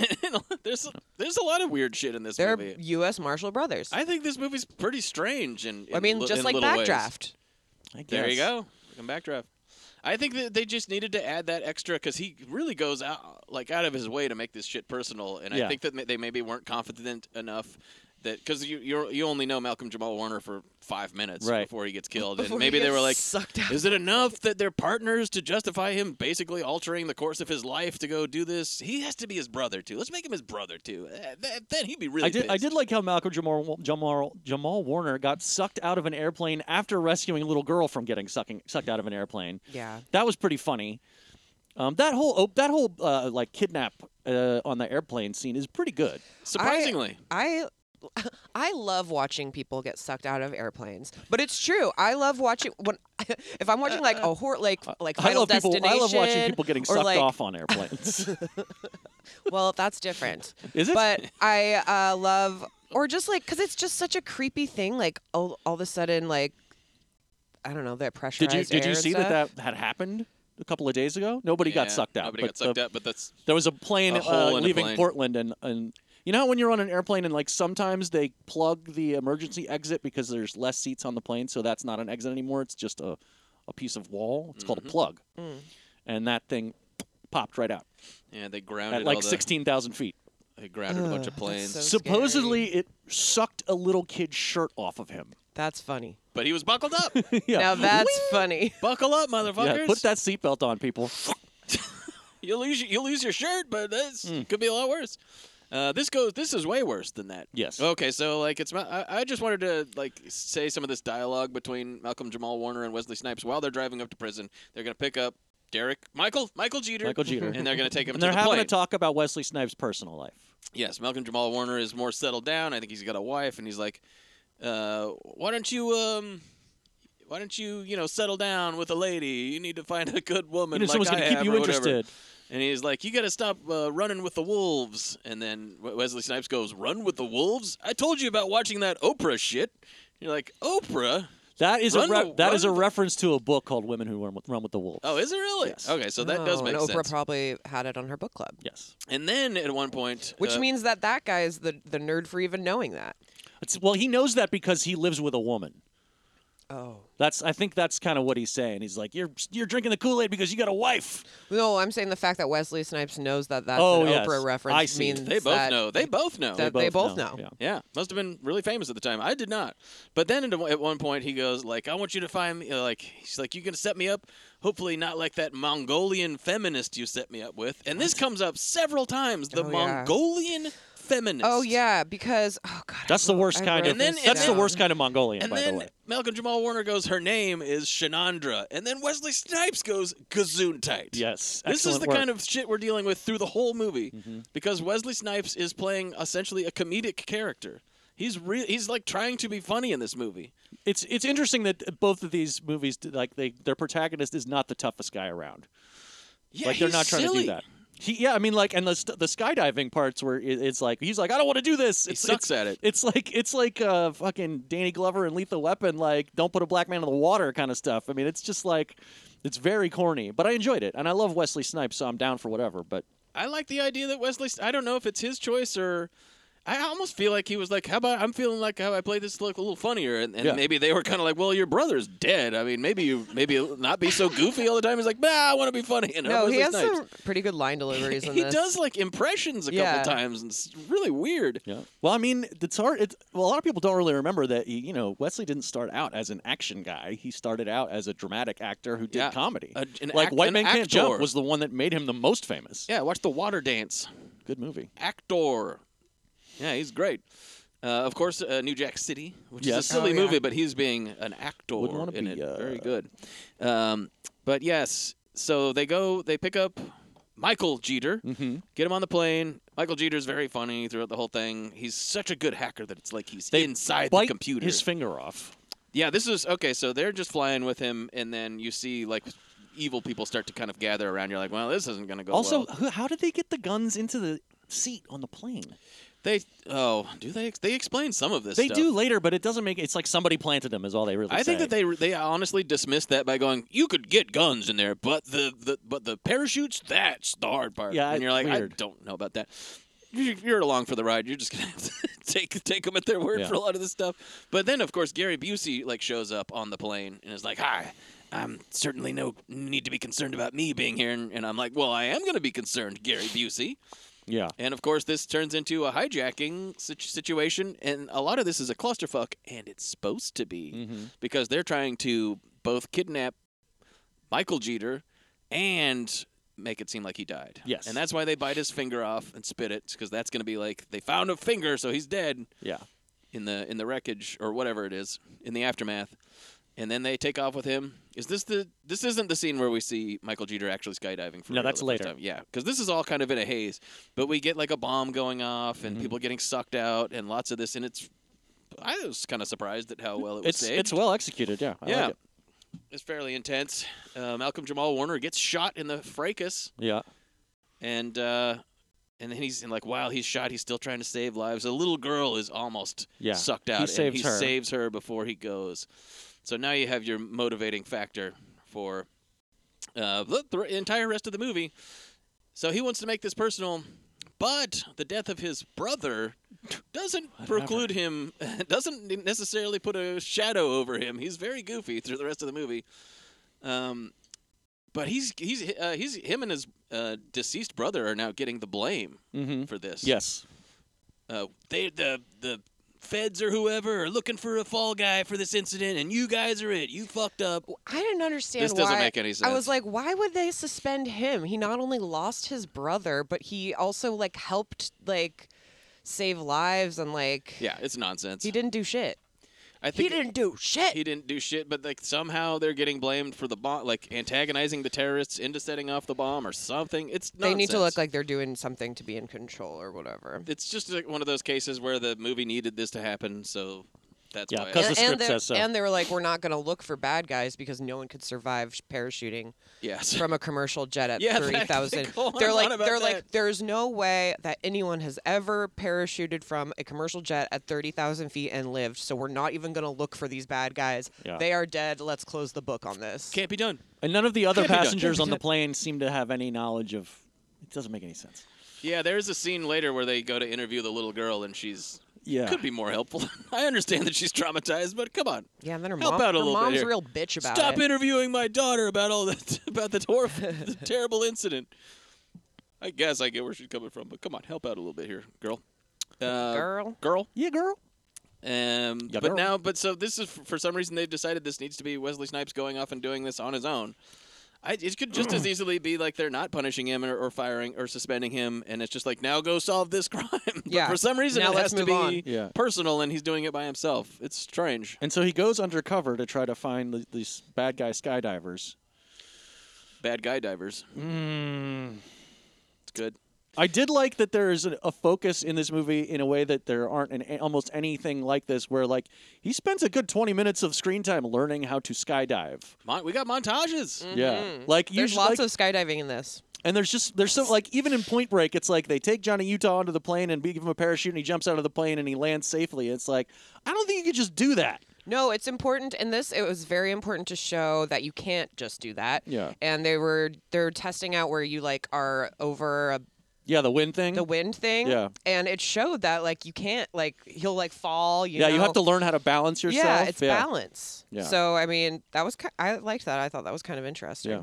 And Wesley Snipes is in comedy mode in this, so when he's like fucking up and stuff, he's being funny about it. It's interesting. Interesting choices. It was a joyful montage. And he basically falls in with this skydiving crew that's led by Yancey Butler. Falls in. Yancey there you go. Butler from Hard Target, and fucking Parker Lewis.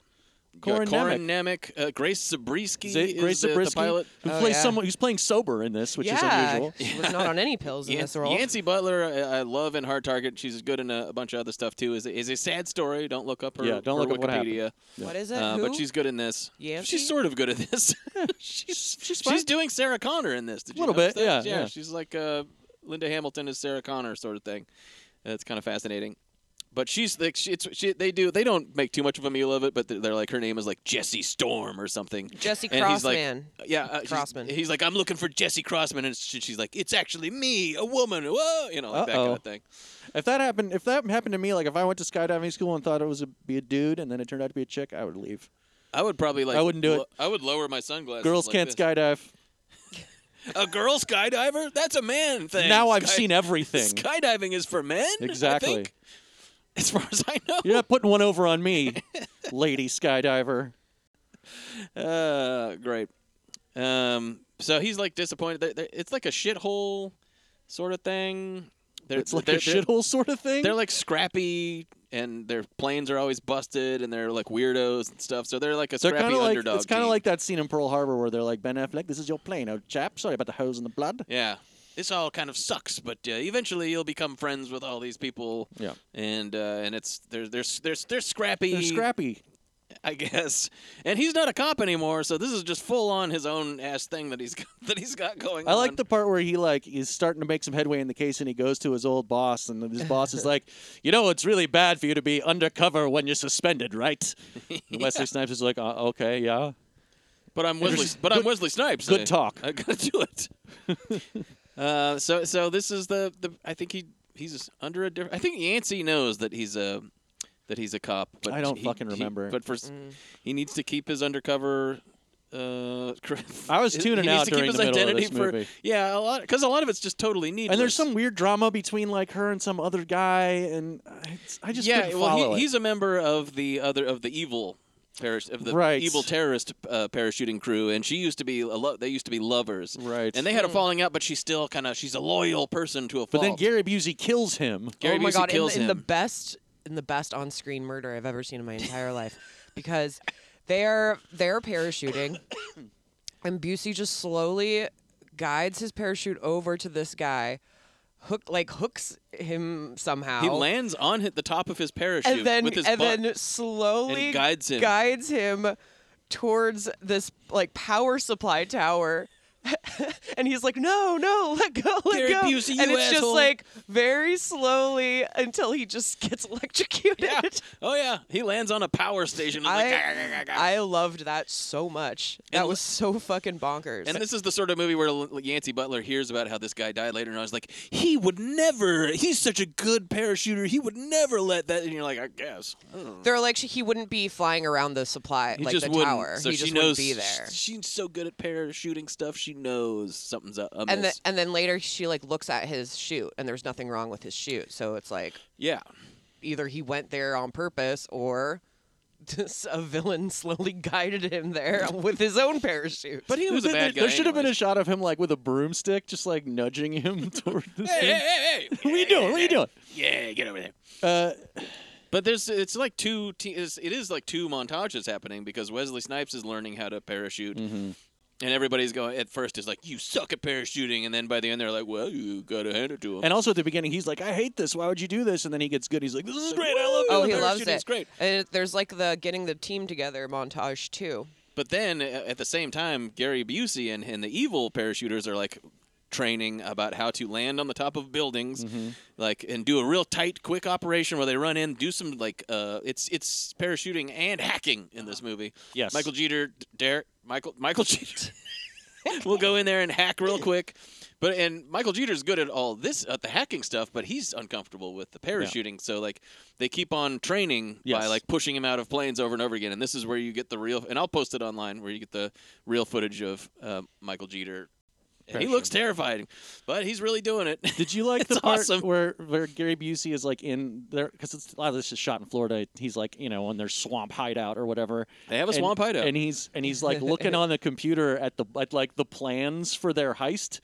And he's like, it's just this really funny moment where Gary Busey's sitting in front of a computer, and then you see the computer, and the computer has like a schematic of the top of a building, and some like little goofy arrows pop up, and he's like, and you hear Busey is just going, yeah, all right. He goes, like they'll never know what hit him. He goes, this is gonna be so fucking easy. Yeah, and I'm like, what are you looking at? Like what is this? I don't know. It's like not even a plan. It's like a little arrow and then some numbers, and I'm like, what the fuck is what am I looking at here? That's how computers work, man. They give you little cartoons that show you what you're It's like do. The earliest version of the Paul Greengrass "What the fuck am I looking at" cinema, where it's like just a shot of a monitor and I guess some spy shit's happening. I don't know. I don't know if we have Gary going, yeah, over and over again. That'll make it make sense. He does a little Busey laugh, and then he's like, ha ha, this is great. Great computer stuff. I love how this computer is doing the things that a computer does. Oh, man. Good stuff. This movie's silly. I don't know. And then at one point we bring in Kyle Secor as Swoop. Swoop is nuts. This is one of those characters that people are talking about for a bunch before you meet him. Like, he's a legendary parachuter. And then legendary. Like, as soon as he arrived, people can't stop talking about him, and you're like, "Fuck that guy! He's an asshole. He won't talk to you unless he knows, unless he's dove with you. Divin. I don't care for that. And when we first meet him, he's like just chilling. He's like a hippie dude, and he's just like chilling on a window washing thing on the side of like a high rise. Yeah. That's where he lives. And they're like, "Hey, like, do you want to be part of our team or whatever?" And he won't talk to Wesley Snipes. He'll only talk to the girl. Do you think he takes the elevator to get down, or does he just skydive out of his house? We see him do that. He literally fake fall. He stands up like he's gonna join them, and then he like looks like he loses his balance, falls backwards, and everyone's really freaked out. But he's just here's what I like. skydiving. I like this because it's like the doorbell in the Goonies. Remember this? No. Like, there's that whole contraption at the house in the Goonies that rings the doorbell, and you're like, just get a fucking regular. You got to reset that bowling ball. You got to get another egg from the chicken. You got to do all this. It's like if you're living, you know, I get that you like to live on the edge, and skydiving is the way. You know, surfing's the source. Yeah. But that seems like a schlep. Just take the elevator. You got to repack that parachute now. He craves the adrenaline, though. That's the only thing that keeps him going. I don't think that counts as adrenaline anymore if it's just like how you go. I know. Honestly, this is like.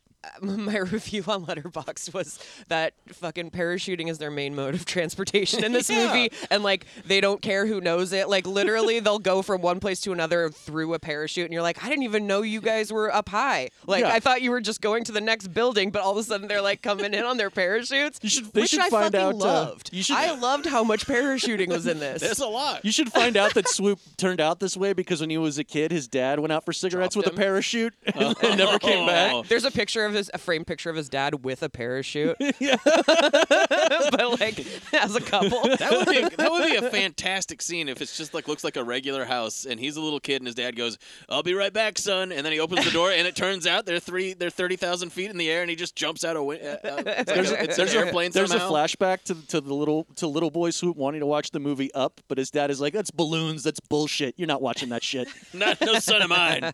I also will say the just to skip ahead a little bit, the plot is that these guys are training to enter a contest so they have to like qualify to get on a squad of parachuters that will perform at like a national holiday thing. It's 4th of July. 4th of July, and that's a competition. It's a competition to get into do the thing.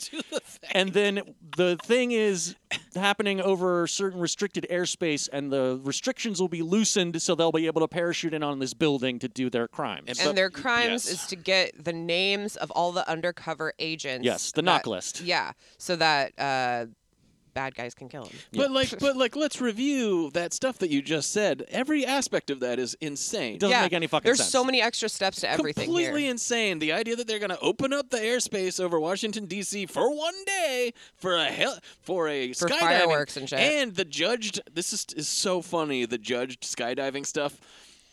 There's a judge on the ground. And they're skydiving, and you'll see him just looking up and going like, "Oh yeah, he's really doing a good job there." That's what I was like. Shouldn't there be like one judge up there, and then a mid-level judge, and then one on the ground? You do see, and it's it's a product of how they shot the movie, but you do see like camera guys and stuff in the backgrounds of these shots and safety dudes, so they can work that into the shot. But it is nuts that they are training to be qualified through this competition in order to get to I was wild. Aren't you guys bad guys? Can't you just skip that skip step? that part? Yeah. Or do we really need to train real And hard? they even do a so bit we where can do that part they legally? sabotage Kornemek's parachute. Oh man. To like blow the other team's chances of getting onto the final squad. Now I bring all this up though because we were talking about Swoop. And Swoop is, entering into this competition with them too. Fucking Swoop. And he does this thing where he basically smothers a dude with his parachute.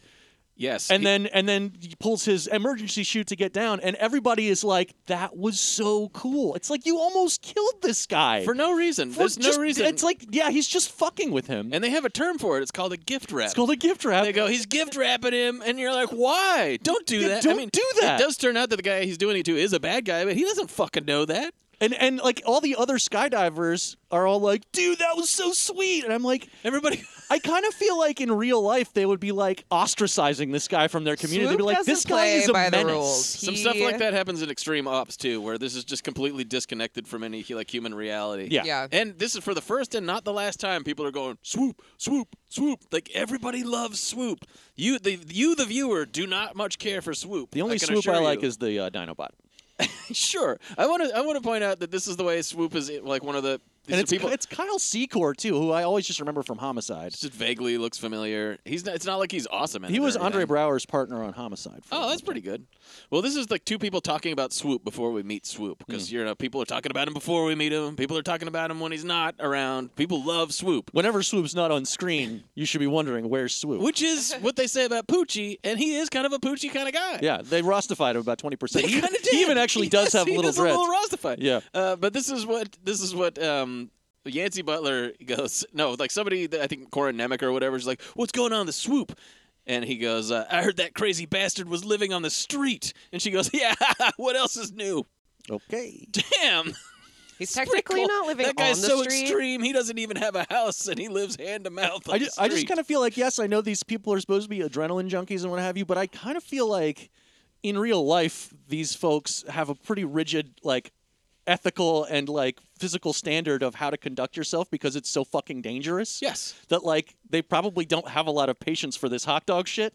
Oh yeah. You know what I mean? Yeah. Absolutely. The gift wrapping thing is that is the sort of thing that I swear to God they'd be like, "You're banned." They would ban you. Yeah. Nobody would talk to you again. Exactly. But this is obviously not made by people Ditch Brody wouldn't even try that. Well, it's like not even later Ditch Brody. in extreme ops. I mean, we'll get there, but at one point, someone offers someone safety gear, and they're like, "That's for pussies," and it's like, "No, you're skydiving." Are you? He literally says safety gears for pussies. Nobody does that. I hate this attitude in general. If you ever talk about that movie Free Solo, I'm just like, fuck that guy. I just can't stand that shit. It makes me so mad. I'm like, just get one rope.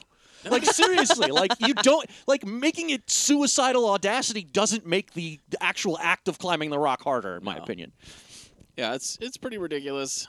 But that's kind of what's fun to me a little bit about this movie is maybe it would be a little less silly if it was made by people who actually know what they're talking about this. So it's just like somebody's imagination of what parachuters are like. Yeah. And they imagine this huge culture where they all have terms. Well, but and maybe there is that culture though. We don't know. Oh, I'm sure there is. I think there is a culture of it, but I think that this is a silly imagining of what it is. But there's a part later on. This is when they're trying to kill Yancey Butler because for whatever fucking reason I can't remember. Yancey. and they like cut a fucking cord in her parachute, and then eventually and this is the night before. Yeah. And like if you know anything about parachuters, they have even a term for it about how many times they check their chute. Yeah, I mean, there's no way they would have gone up without looking at that gear. They check like 3 times the night before. Especially they check 2 times before. Especially if it's like, okay, if this one cable gets cut, then you are fucked. Yeah. I think that's the first thing they'd look at when they put the parachute on. I mean, it's cursory like glance. It's not even like a subtle little thing that they did. It's just sort of like snip. And it's like, okay, maybe they checked him before he cut that cord, but I mean, should check it when it's on your body. They check it right away before they put it on, so that they know it's checked. I mean, that's the whole point. But then Yancey, of course, just tosses her defective packet, Corin Nemec, and Corin Nemec is the kind of like, let me into the group, guys. Let me do the stuff. And he's never gone on like a big dive before or something like that. This is my big opportunity, and then he goes off, and his parachute does not. He gets goosed. He gets goosed, but he does survive, I believe. Yeah, weirdly. I mean, because I thought for sure he's like in a bad way. He's like, ugh. I thought for sure that would be terminal velocity. Kyle Secor manages to slow him down enough so that when he hits the water, he's not completely gone. He's fine. It's kind of a weird detail. I mean, in I feel like 90% of movies, this guy would die. Okay. No, don't worry. Corin Nemec's fine. We can't go that far. Also, during this competition, there's that fucking bar bathroom brawl that I loved. Oh, well, Love a Wesley bar Snipes bathroom brawl. gets to do his signature fighting because he's a black belt in karate. Oh, yeah. I don't know if I knew that. And it becomes hilariously violent. Yeah. This is where that guy is, in my opinion, kind of getting a justifiable revenge. He is the bad guy. We don't like that, but he is like gonna kick Swoop's ass for trying to kill him. Essentially. Yeah, rightfully and so. for being the best parachuter out there. I think Swoop kind of deserves a little bit of a beating here. I think so, yeah. Someone needs to bring Swoop back down to earth. Yeah, but we're apparently supposed to love Swoop. And he's like, take hey, the starch man. out of that stuffed chute. And these guys wail on him a little bit. Wesley Snipes shows up. He jumps up. He jumps up and like grabs one of the fluorescent lights and swings it down. And it's cool. It's fun. It's cool. I like it. He gets to fight a lot. He gets to skydive a lot. He gets to do funny voices. It's pretty fun, Snipes. And we're getting towards the end here. There's a lot of good skydiving stuff. There's also a lot of crummy green screen skydiving stuff. Really crummy. But then there's some, like there's the scene where she like is hanging off the plane at the end is pretty cool. That's awesome. Oh, we forgot to mention I love the criminal negligence in all 3 of these movies. It gets particularly... Actually, this might be the worst example of it. Because this is when she first meets Wesley Snipes, and he's giving her a little bit of attitude. Yeah. He's like calling the operation like shitty, because it is. And then she at a certain point, she's like, you got to help me out with this shit. And you were friends with this guy who's a bad guy, and she's pissed at him. Takes him up in the airplane. He pointedly does not have a parachute on. And he's just like sitting in the airplane while she's like escorting. I think she's giving other people parachute rides. Parachute rides. She's just basically her job when she's not parachuting is to like be a professional. To help others parachute. Yeah, if tourism. I'm not parachuting, I'm making sure other people are parachuting. Yeah, she's parachuting all the time, Dude, or aiding other people, and so she's like answering his questions. While she's like, "Here, jump!" to other people, and then at a certain point, he pisses her off or something like that. Does not have a parachute on. Oh yeah, Grace Zabrisky's flying the plane. This is crazy. He's just sort of sitting there hugging his knees in the middle of the plane, and she goes, "You know what? Fuck you," or whatever, and pulls a lever. A trap door. And a trap door opens, and then she basically murders this guy. I mean, of course, he's plummeting, and this is all playing out in like movie time. So yeah, we can't expect too much realism. Whatever. But there's like some time plays out where he has been where dropped, he's free falling, and then Grace Zabriskie, he's free falling now, and Grace Zabriskie's like, "What did you do?" She's like, "What?" You rascal. It's like, "You better go down there and you're like, "Man, fucking the clock is ticking." It's like, "Go down there and save him." She's like, "All right." And meanwhile, Wesley jumps out. Snipes probably thinks he's like about to, like this woman just murdered him. She is free falling. She just jumps in and, of course, does the thing where she, like, grabs That's him confidence, and, like, saves him baby. or something. Go for her. That is... Go for her. That's pretty astonishing stuff. That's how you know you're good at parachuting, when you can pretend to kill someone and then not and the people actually do it. Who we are told are in the next movie, the people we are told are good guys do even more insane stuff than this. There's nobody good in the next movie. I hated that movie. But we are told that they are. Or I think. these are your protagonists. We're these pretty much at the end of the movie psychopaths. now, right? Where they're like doing the heist. Yeah. Well, we as find promised. out that Busey is ex-DEA, Yes. and that's kind of why he's trying to get revenge. People are reluctant to believe Snipes' story about him because they're like, this guy's ex-DEA. But then every time they try to look further into his records, Michael Jeter hacks. who practically lives in the computer. Yeah. He hacks them right away. Who gets hung by a parachute? Someone gets hung. One of the other guys. Yeah, that was kind of cool. It's just like how the wind like pulled it. Yeah. And then, Yeah, so Yancey Butler. That's during the end. Yancey Butler takes over a lot of the action duties from Wesley Snipes. I wonder if there was like some sort of scheduling conflict. Well, I have questions about this because, okay, can either of you remember a single shot in this movie in which Wesley Snipes and Gary Busey both appear? I'm not talking about a scene. I'm talking about a shot. No, a lot of the action at the end where it is They those are two guys clearly not in both there. Different segments of the action scene. Yeah. Do you think they never? I don't think that. Wait, are you suggesting they're the same person? Whoa. I've never seen them in the same room together. Interesting take on Drop Zone. I am suggesting that one or both of them did not get along with the other, and that they did not do the fight seems scene entirely together. plausible. Yeah, and because both famously weird and difficult people. Yeah, and because when you see them actually fighting, it's from one side or the other, and it's clearly Wesley Snipes and it's clearly Gary Busey. But when Wesley Snipes is punching the other guy, that's not Gary Busey, and vice versa. Weird. Yeah, I 100% believe that. Yeah, so I just thought that was very interesting, and Wesley Snipes is a notoriously difficult guy too. So both of them. So yeah. Interesting. I think that's entirely possible. It's very apparent. But there's a couple movie. scenes where Yancey Butler is doing the action that you would think Wesley Snipes is doing, and especially the scene where she's on the plane and she finally confronts all of them. I knew you guys were assholes, but this is a higher level of assholeness. They're actually stealing. Yeah, you killed some friend of mine or whatever, and then she like jumps out of the plane. They're like, "Get her, everybody!" She jumps out of the plane, but it turns out she's grabbed onto like the rung right below the door. That's a crazy thing to do. Yeah, and then Wesley Snipes is in Grace Zabriskie like fly close to it. He jumps out. She jumps with him. This is all happening pretty quick. Mm-hmm. They know where the bad guys have jumped down to do their daring top of a building hack assault, and so he grabs Yancey. They parachute onto the top of the building. Swoop goes with them and another person too. So there's like four of them. Grimlock Kreblock is with them. But like Swoop comes down too, so now it's Die Hard.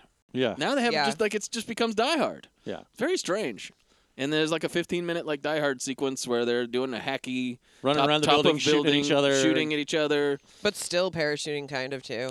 Well, they're parachuting from floor to floor, up and down the stairs. They truly are. That's what it feels like. Well, Wesley Snipes kills one of them by grabbing them, and then they both fall down the stairs, and then the bad guy's neck breaks during the fall, exactly like in Die Hard. Yep. And then he displays his body. It's different. It's not like now I have a parachute. Ho ho ho. But it's like that guy's even like wrapped up and stuff. Yeah. In this one, he like wraps him up in a parachute and dangles him down an elevator That's shaft. really fucked up. And they're like, "Ooh, we got ourselves a Die Hard scenario, I guess, for the last 15 minutes." And now it's just like lots of like fighting and stuff like that. It's not bad, but you know what this. There's a big stuff final is like. fight with Gary Busey and that he's not in for part of, and the very final confrontation with Gary Busey is fucking hilarious. I didn't get this footage because maybe there's other stuff that I wanted to include more, but I believe he runs at Gary Busey. They're like on like the 20th floor of this building or whatever. Wesley Snipes has his parachute on, and they like tackles him. They go flying out a window, and then he unfurls his safety chute. Gary Busey drops. We get this hilarious drop zone, and there is one stunt that they actually did. You can see that it's clearly two people jumping out of a window, and you see one of the people's. It's pretty cool. So you see that from a distance, but then you get this fucking hysterical green screen shot of Gary Busey head down, going ah, like pointing, like firing towards the ground, and he crashes right into the windshield of like his getaway car. Oh god, yeah, he goes like and right his body through. goes whoop. Right fucking through. And then the car crashes, and you're like, wow. Damn. And that's a drop zone. You've been drop zoned. And then it just continues to be like really weird. Like they maybe did reshoots or there was two different scripts or something like that. Because Wesley is now like injured from the action that just took place, and he's like on a gurney. Yes. And stuff, and he's going like, whoa, man, get me back up there. That was a rush. And then it cuts, and there's another shot, and then someone walks up to him and goes, how was that, Gary? And he's like, well, I don't ever want to do that again. And I was like, just seconds ago you said you wanted it. What? It's really weird. I didn't remember that. And then, okay, so we got to have the final confrontation with Michael Jeter, because Michael Jeter is like walking around going like, nobody thinks I'm a bad guy. I look like Michael Jeter. Nobody suspects the Michael Jeter. If he looked like Derek Jeter, that would be. If he looked like Derek Jeter, I mean, that's a big, strong guy. Yeah. So he's just going to like kind of walk away, and Wesley Snipes goes, he's on his gurney. He's all strapped to his gurney. Get that guy. He goes, hey, come back here. Don't make me roll after you. Because he's wearing a DEA jacket or something. Yes, he's got a DEA jacket. He says, don't make me roll after you. And then he swoops. Swoop. Yep. Fucking swoop. And he uses a helicopter. Typical swoop. He uses the parachute and parachutes onto Michael Jeter, knocks him out cold. Love it. Sits on him. And we go out with In Excess's The Strangest Party, parentheses, These Are the Times, which we have heard, I think, a couple other times in the movie. The In Excess song. So, Drop Zone, pretty strange. Drop Zone rules. I think I kind of liked it. Drop Zone fucking rules. Two of the stuntmen I thought were, one is Don Swayze, which is interesting. And Long-time stuntman. And then I don't know who this is, but his name is cool. His name is Rusty Vest. Rusty Vest. He sounds like a stuntman for sure.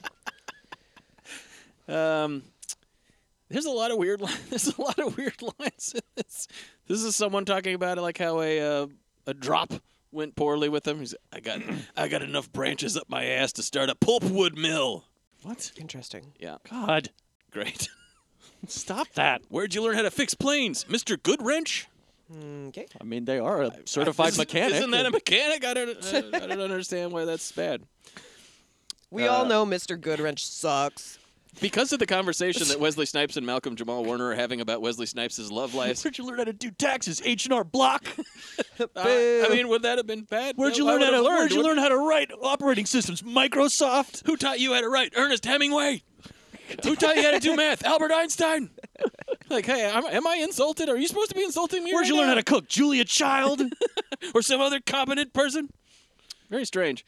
But this is when, for some reason, after the conversation that they've had, Mr. Goodwrench is perfectly that's cromulent. very strange. I don't know what it means. Sorry. But the stewardess is going up to Wesley Snipes, and after his conversation, for some reason he feels like he should be hitting on every woman, and she goes, "Look, can I interest you in a glass of wine?" And he goes, "Thanks, but I only drink wine by candlelight." She's like, "Well, maybe I can help you with that." But then it turns out she's it's like a taking thing, him back so he can do hero stuff. This is I don't know what precipitates this, but I thought that was weird, by the way, too. That's like, yeah, can you come up here? We're getting a radio transmission that we're being hijacked right now. What? Yeah, and they know that he's I don't it's know. Very, I well, mean, they would know that he's an armed marshal, but still, it's like that was just like it feels like if you were going to take over the plane, would you call the plane first? This movie's not sweating a lot of details. No. Let's put it that way. This is when Wesley's talking to his former boss, and he's like got all these new facts and stuff like that. And he's like, these new, they use these nylon parachutes that don't have the metal in them. That's how they were able to smuggle it. And this boss goes, explosives? Nylon? What are you, dating that Mongolian feminist again? Like, what? Weird. What is this movie ever talking about? It's so weird. And this is when Wesley Snipes, he's finally started, like, this is kind of like at the end of the montage, and he's got a taste for this parachuting stuff. Got a little taste for it now. And then he lands, and he's being all like, woo, that was exciting. And they go, that was crazy shit that you did. And he goes, a jump's a jump. And I did a pretty sweet one, if I must say. And I do believe there's a chance that he is doing an Ed Gribley impression. Doing pretty sweet. He pulls a comedic face and goes, I must say. They should have called this movie Black Men Can't Jump. Yeah, they should have. They really fucked up.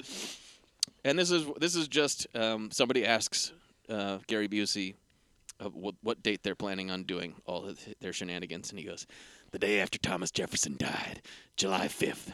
God bless America. And you're like, you could just say July 5th. I don't know why we need all that day after stuff. Thomas Jefferson died. Okay. And we should all refer to July 5th as the day after Thomas Jefferson died. I think that's good enough. Ratings. I'm also going to give this 2.5 Juds. It's certainly fine. But like that middle act, even though there's lots of parachute stuff, it's like in the training montages. I was like, can we just get to the part where there's an action movie here? It's slow. I'm gonna give it 0 Douglases. I can't think of anything real special here. No. And I'm gonna give it 10 out of 10 Mongolian feminists. Very nice. There's a lot of little. I only put down a few, but there's a lot of just weird details in the script where you're like, well, Insane how did that movie. make the cut?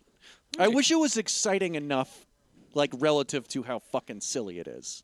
I thought the biggest appeal to me was how silly it was. Yeah. I thought that Terminal Velocity had one scene at the end that was legit. Like, that was fucking awesome. I don't know if this movie really did. No, it doesn't. But I was constantly going like, jeez. And I really liked Wesley Snipes in it, too. Yeah, It was yeah. pretty weird.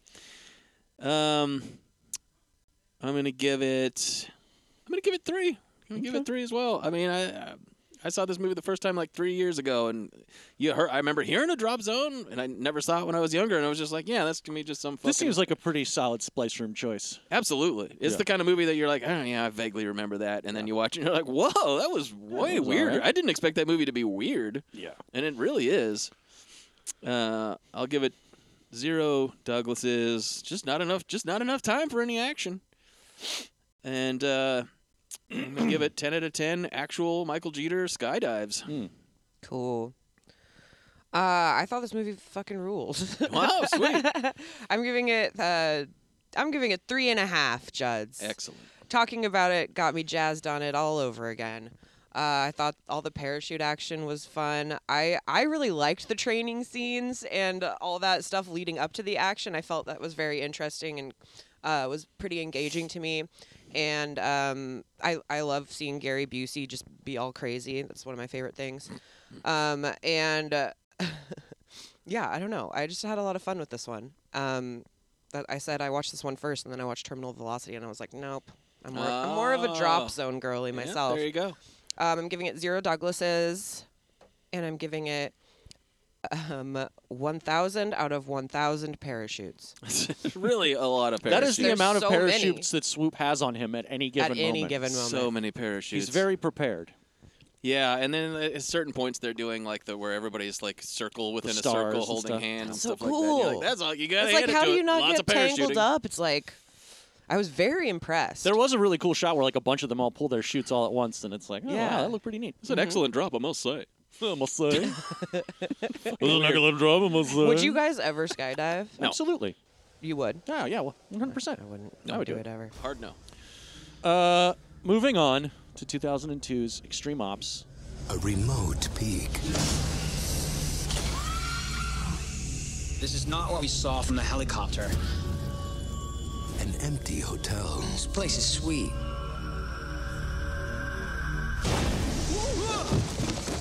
Works.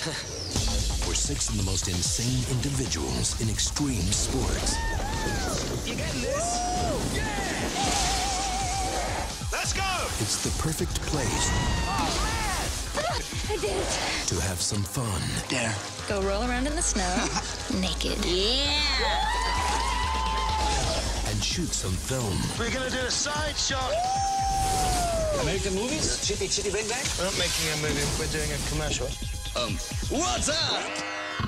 But it's also the perfect hideout How long do you stay? 3 days. Why? To make a film. for a group of terrorists I love American film. Chitty chitty bang bang, chitty chitty.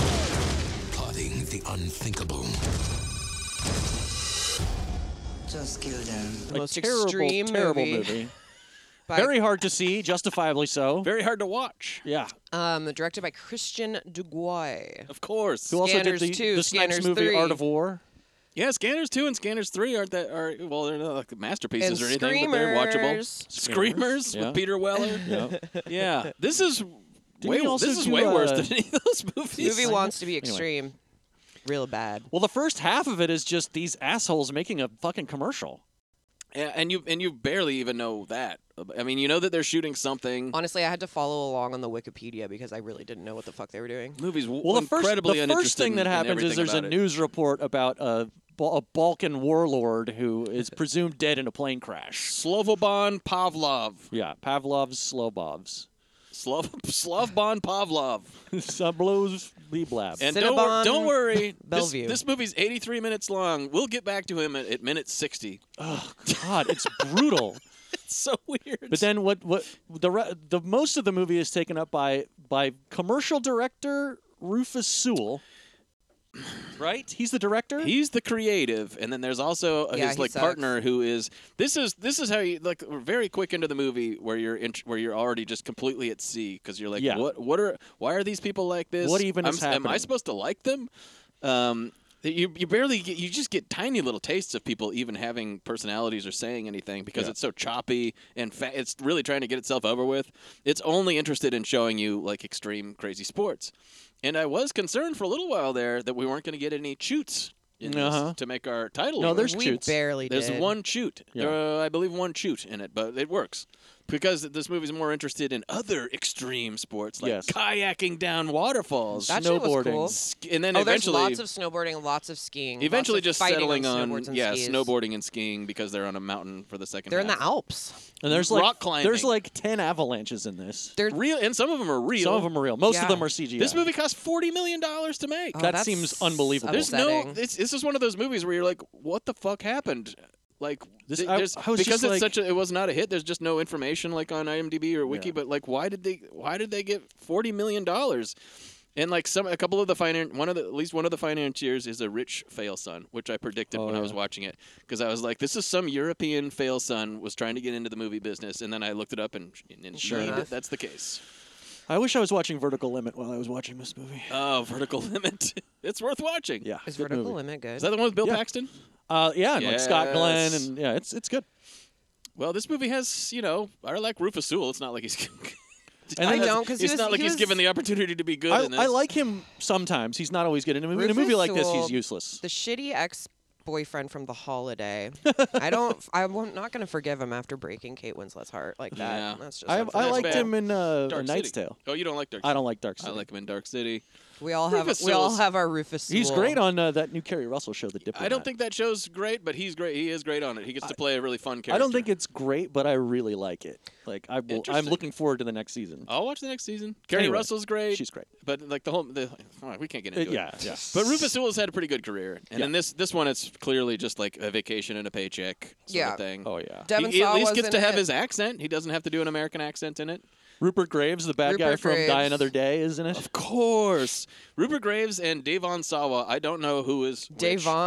Devon Sawa? What is it? Devon Sawa. Devon Sawa? Do you not know Devon Sawa? I've seen his name written, but I was assuming... What? Isn't that Running Wild? What's the one Wild something I don't know. that he's in? What's Devon Sawa famous for? Well, he's live-action Casper, when Casper comes back as the boy he was. That's not good enough. And, that happens in that movie? We're going to have to do better than that. Yeah, he was one of my first ever on-screen crushes. I've never seen and Casper. Then, Wait, Casper comes back as a real live boy at the end of that movie? For a magical moment...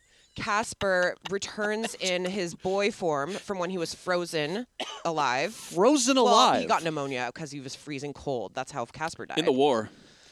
I don't have time to explain this to you, but I know people out there know what I'm talking about. This was at Stalingrad. Anyways, I believe you. Then I've never he seen it. dances No with idea. Christina Ricci at the Halloween ball. Come on, man. When does Clint Eastwood show up? He doesn't, but he might show up as one of the bad Uncle Ghosts impressions because they do a lot of celebrity I thought impressions. Clint Eastwood was in it. I think he is. In It's just a brief- Casper? yeah. He's got a cameo in it. brief Oh, cameo. well, maybe as one of the Uncle Ghosts impressions, maybe he That's right. was in there. That's what it That's is. what it is. Okay, well, Anyway. anyways, Okay. Devon Sawa Don't was forget also Father in... Guido Sarducci. Is he real? Sorry, poor Emily. For the kids. Poor Emily. He was also in Can't Hardly Wait. That's He what- was so that's gonna in be what people know Final him from. Destination. No, Oh, in that, people okay. know him from a bunch of things. I mean, not I've seen just all the that. Final Destination movies, but I don't think Devon Sawa is necessarily making an I knew impression. who he was. Please tweet at us and Instagram us There's- and show these boys that I'm not crazy and that There's everyone I knows don't think who Devon he's the one who Sawa thinks is. you're crazy. I knew who he was. I don't think you're crazy. I just don't know. All I'm saying He's is the I don't one who thinks you're crazy. Yeah. I simply don't recognize Devon Sawa when I see him. That's all I'm saying. Also, Emily, now he's doing a lot of like indie horror movies recently, and he's like still like quite a hunk. Major hottie. He's good on major social media, hottie. right? Don't people like his social media presence? Yeah, he's pretty funny. Yeah, he's like a nice guy or whatever. You're like, see, I know But stuff about. I basically knew. I'd read his like tweets before and stuff, and I was like, Devon Sawa or Devon. I was thinking it was Devon, but I know that guy, right? And then it said Devon Sawa in the credits before, and I was like, I'm gonna know him when I see him, and I surely did not. I knew he was one of the two white dudes. He's the Rufus Sewell. weirdo artsy one who falls in love with the weirdo artsy girl. Yes, the goth girl. That's not who I thought Devon Sawa was. I thought he was the other one. Oh my god. Who's the other one? You thought he was? I thought he was Silo. I don't know why I'm so the guy with upset. the bleach blonde hair. I'm telling you, they're everywhere.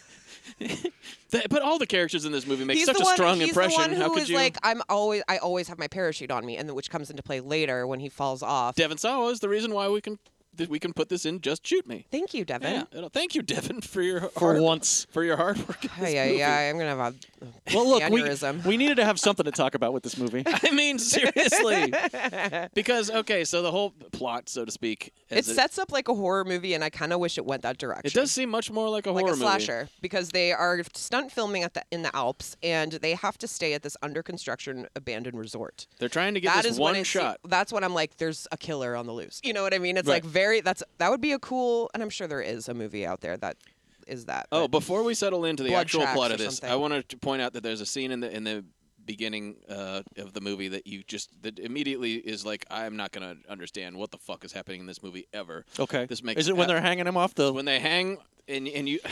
Because it's just like not this is like this movie was made by AI or something like that. This is not recognizably human. Nobody's ever. Everyone has like 7 fingers. Yeah, nobody ever makes a recognizably human decision. It's just like an impression of what movies are like. It's like a movie made by a person who's heard of movies before, has never actually seen one, but has had them described to him. I missed it. It's just like the because seven fingers gag. It's like, I made this painting with AI, and it's got some weird mistake in it. It's always the fingers. It's always AI just like can't do the fingers. Yeah. Oh my God. Hands are hard. Classic Soderback. Soderback is back. Back, baby. Still wanna But throw yes, okay. So this is at the very beginning. We see some kayaking action. They were shooting a commercial there, presumably. Now they're presenting this footage to their Japanese. Don't let me forget financier. about the Japanese financier when we get to the end of this movie. Yeah. I have a question. Never let Matt forget about the Japanese financier. The Japanese financier. It goes like they have this like computer rendering of this shot that they want to get. Mm-hmm. And he's like, I think that we need to go to the top of a mountain to actually get the real footage. And then it's like Rufus Sewell's the artistic guy. Some other guy is the business guy. Is the business guy, and they're the like business partners. guy's like, that is too much money. Yeah, he like fights with him in the room, Yeah. and eventually the Japanese businessman goes zoom zoom. And he literally says that, and that indicates that he wants to do it. Yeah. He'll give him so much money to go get this one shot, apparently. But if we're thinking Zoom, on those zoom, terms, we're already like lost. the Mazda commercials. Anyways, cut to Rufus Sewell and like 2 of his buddies dangling this financier guy off of a roof by his ankles. I didn't understand this at all. Suge Knight and Vanilla Ice style. Oh God! And all and what is happening here? And you have to just think about it because it makes no sense from a human perspective. Because this seems like you're terrorizing a person. And who is your business partner? And they would possibly have you arrested if you did this. Yeah. But they're just fucking around with him. It's very weird. They're funning him. It's like the a prank. culture. It's the culture, baby. And eventually they're going like, stop like being arguing with me in meetings. Yeah, And the they're guy's like they're like "Fine." holding his. They're not just like dangling like the front half of his body off the building. They're holding his ankles. His feet could slip out of his boots. 50 stories up. And the Not guy's like, cool. all right, guys. I'd pee my pants. Not okay. Fine. And then they pull him up and they're all like, we're fun. And you're like, that's not like fun. Those guys are psychopaths. But the movie's like, they're all like, everybody's extreme. Okay, so I have some more questions then. Yeah. So they're there to make a commercial, and the commercial is going to star Bridget Wilson-Sampras, who's like an Olympic medalist downhill skier, and she's going to be being chased by this avalanche, and that's like the concept of one shot that they're trying to get. Now, all the other extreme guys, are they going to be in the commercial, or are they there to help shoot the commercial?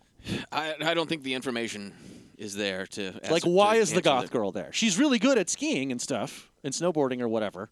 I think they do extreme stuff. I almost get the impression that it's just sort of like someone needs to get this shot. We kind of want her to get this shot, but if she can't hack it, or they need to do like test runs or something, or they're just all friends. Because I was just kind of like, what they the want to fuck go is hang going on out. here? And they don't.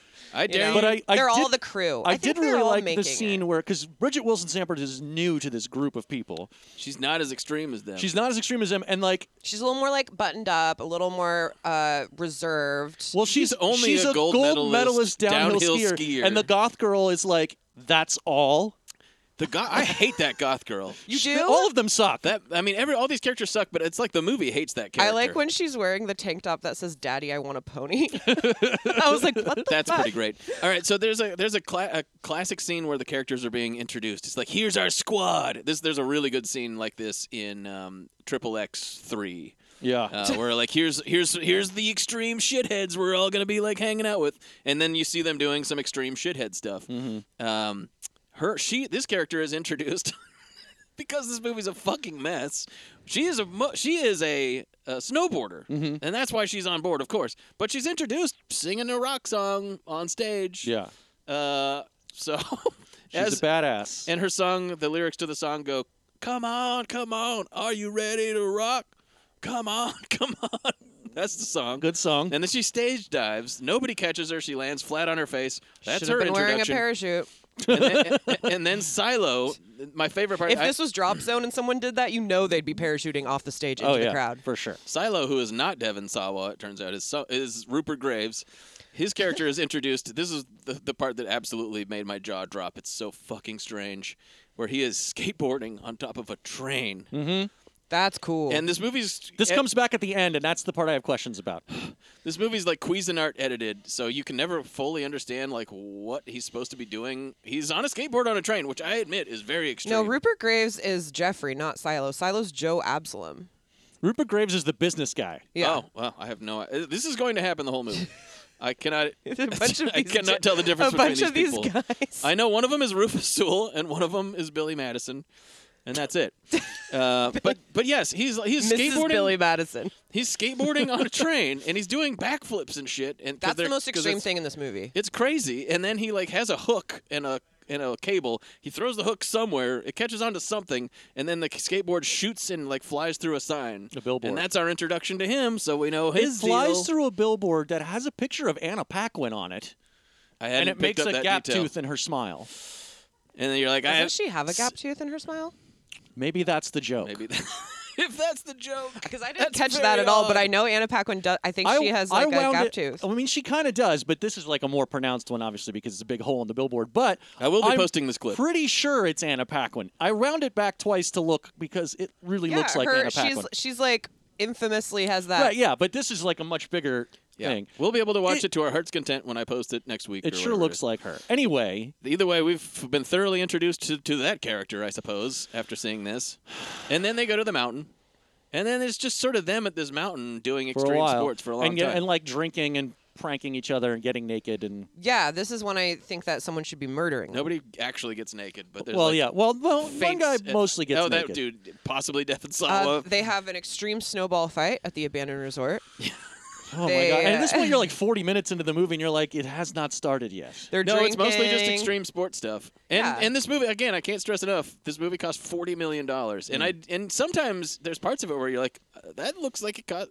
There's crazy shots. They shot on this huge mountain, and there's like this huge lodge that they have the whole thing. I mean, they can't have there's built helicopters. That must be an existing location. It has to be, but still, there's like all this stuff is expensive to take all this filming equipment up to have helicopters around a mountain. I mean, it's cost a fortune. And you got all that great CGI where you're going into the view screen on the camera, and then, oh boy, God. But at one point, and this is the one nugget of plot that you get, and then we're gone for another 30 minutes until the plot kicks in again. But these two douchebags, I don't know what they're two guys, and they're off gallivanting around. They're possibly parkouring around in this lodge, and they like see this hot lady who they saw on the train up, and they're like, let's get some footage of this hot lady. And then the hot lady goes up and hugs a bald guy. Yeah. And they think it's her That's dad. when you know something's wrong. But they're just getting footage. They don't know that they're getting footage of Slavoban Pavlov, the Serbian warlord. I think he's like Slobodan Milosevic. He's supposed to be like Slobodan that. Milosevic. And he's supposed to be dead. Yeah. And so Slobodan and his son, who I have his name Shlomo. here. It's Slavko. Slavko. Shlomo and Slavko sloppy Pavlov. buns. True to the form of this movie, is just introduced and immediately like killed off. You're like, here comes the back. Oh, he's dead. The real Slavko Pavlov owns the largest chain of Radio Shacks in Prague. But this is Apparently, he went insane and started slashing prices. It's a long story. as far as the actual thriller part of this movie, it's these guys get footage of Slobodan Milosevic that proves that he's not dead, and so now they have to kill all of them, and that's it.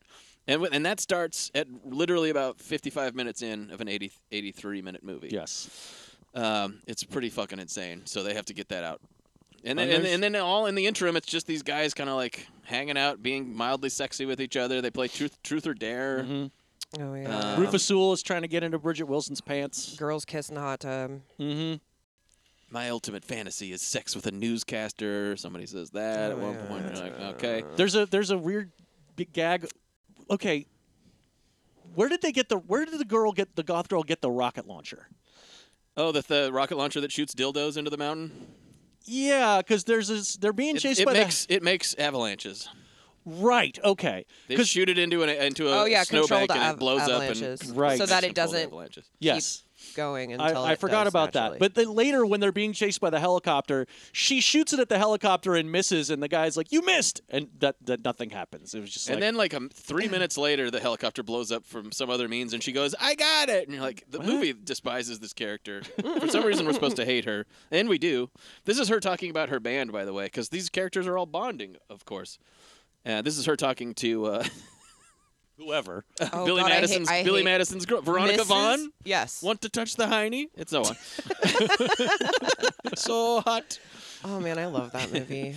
I award you no points. May God have mercy on your soul. No milk will ever be our milk. That's her. But she has failed. Let's just talk about Billy Madison. I would love. But she was supposed to do maybe. something during these shooting sessions that they have $15-20 million to shoot one shot for a commercial. Mm-hmm. And she failed somehow. She She's fell just not down good or something. at it. And she's like, maybe I'm not. Maybe I'm only cut out for going 100 miles an hour down a sheer ice face of competitively. But this extreme stuff is too extreme. It's like very weird. And it's just a different style. And she's feeling like she just can't blend in with these. And then the goth girl tells her, "Did I ever tell you I'm in a band? Don't you want to know what it's called? No. Finger band." And then she goes, "We only know like 3 songs, but we can play them for hours." That sounds so annoying. You're like, man, that sucks. Wait, do you have her full little speech? That's pretty much the bulk of it. No, because she's like, we're not good, or maybe we are. She like does this whole thing. We're not really. Sometimes we suck, but sometimes we really rock. And she's just trying to make Billy Madison's girlfriend feel good. Yeah. They're like. And that's whereas before she was like, "You're only a gold medalist Olympic downhill skier." She's you stupid by far bitch. The most accomplished of all these people. But that's supposed to make her feel good, and that's what passes. That's the closest thing to a conversation like anybody has in this movie. Yeah, someone says that rescue gear's for pussies, which I mentioned earlier, and I just don't agree with that. This shit is for pussies. Devon Sawa pees Will Hart's kitty in the snow at one point. Yeah. That was really I think really Kitty gross. is the goth girl. Yeah, Kitty. Why would anybody heart Kitty? Kitty is like, she sucks because she's weird. She and hates, so is Devon she hates Sawa. everything. I've got pretty famously bad taste in women, so yeah. Great. Well, Kitty sucks though. She just seems to hate everything. But I guess there's true love at play. Yeah, it's not true. I don't have bad taste. One of these guys, I guess it's Rupert. Hurry up and cover your tracks here. I have excellent taste in women. This guy, Rupert Graves, apparently it turns out he's sick now. And this is the one, just like you got to find what you can that you like in this movie. And there's a scene where he's like just displaying that he's sick now because they're up in the cold and he doesn't like being up there. And he sneezes into his hand and goes, and then he looks at his hand and goes, "Oh shit." Like, damn, is this the first time you've sneezed? And it reminded me of a scene in Top Secret. I don't know if you remember that, where he's like, "We've all got to handle this like mature," and this might actually be a Naked Gun movie, but one of them where like, "We need to handle this like mature adults," and then he sneezes into his hand and looks at it and goes, "Ah!" and runs and jumps out a window. Do you remember that? That makes me think of how badly now I wish this was an Airplane-style comedy. That would be fucking great. Why not? You wouldn't even have to change the name. Anything. Yeah, Extreme Ops. That also kind of implies that there's some sort of operation that's going on. There's no operation. They think there is. They're just shooting a commercial. It is pretty funny, though, because it would work like one of those spoofs because the premise is so ridiculous that these bad guys think that these fucking loser stunt film like commercial guys are CIA. Right. That's the whole thing. They're like, why else would they have filmed this forbidden affair? Yes. They must be CIA. Do you remember and so they're trying to kill them because they think that they're CIA when they're really just these dumbasses, guys. clearly. Remember when Slavko corners them and he's like, "Are you CIA? You're CIA." And they're like, "What are you talking about?" He means CIA. That is like one of the Even parts. the end of this movie is like a gag from a parody film because what happens is they blow up the helicopter and it causes an avalanche, and they use that to get the shot for the commercial. They end up getting the best footage ever. Well, before we get to that, I think probably the funniest part in the movie is where Slavko, and this is a character. This is the character who's like the devil in Slobodan Milosevic's ear, because he's like Slobodan's evil son, and he's like, I think we kill all these guys. Why not?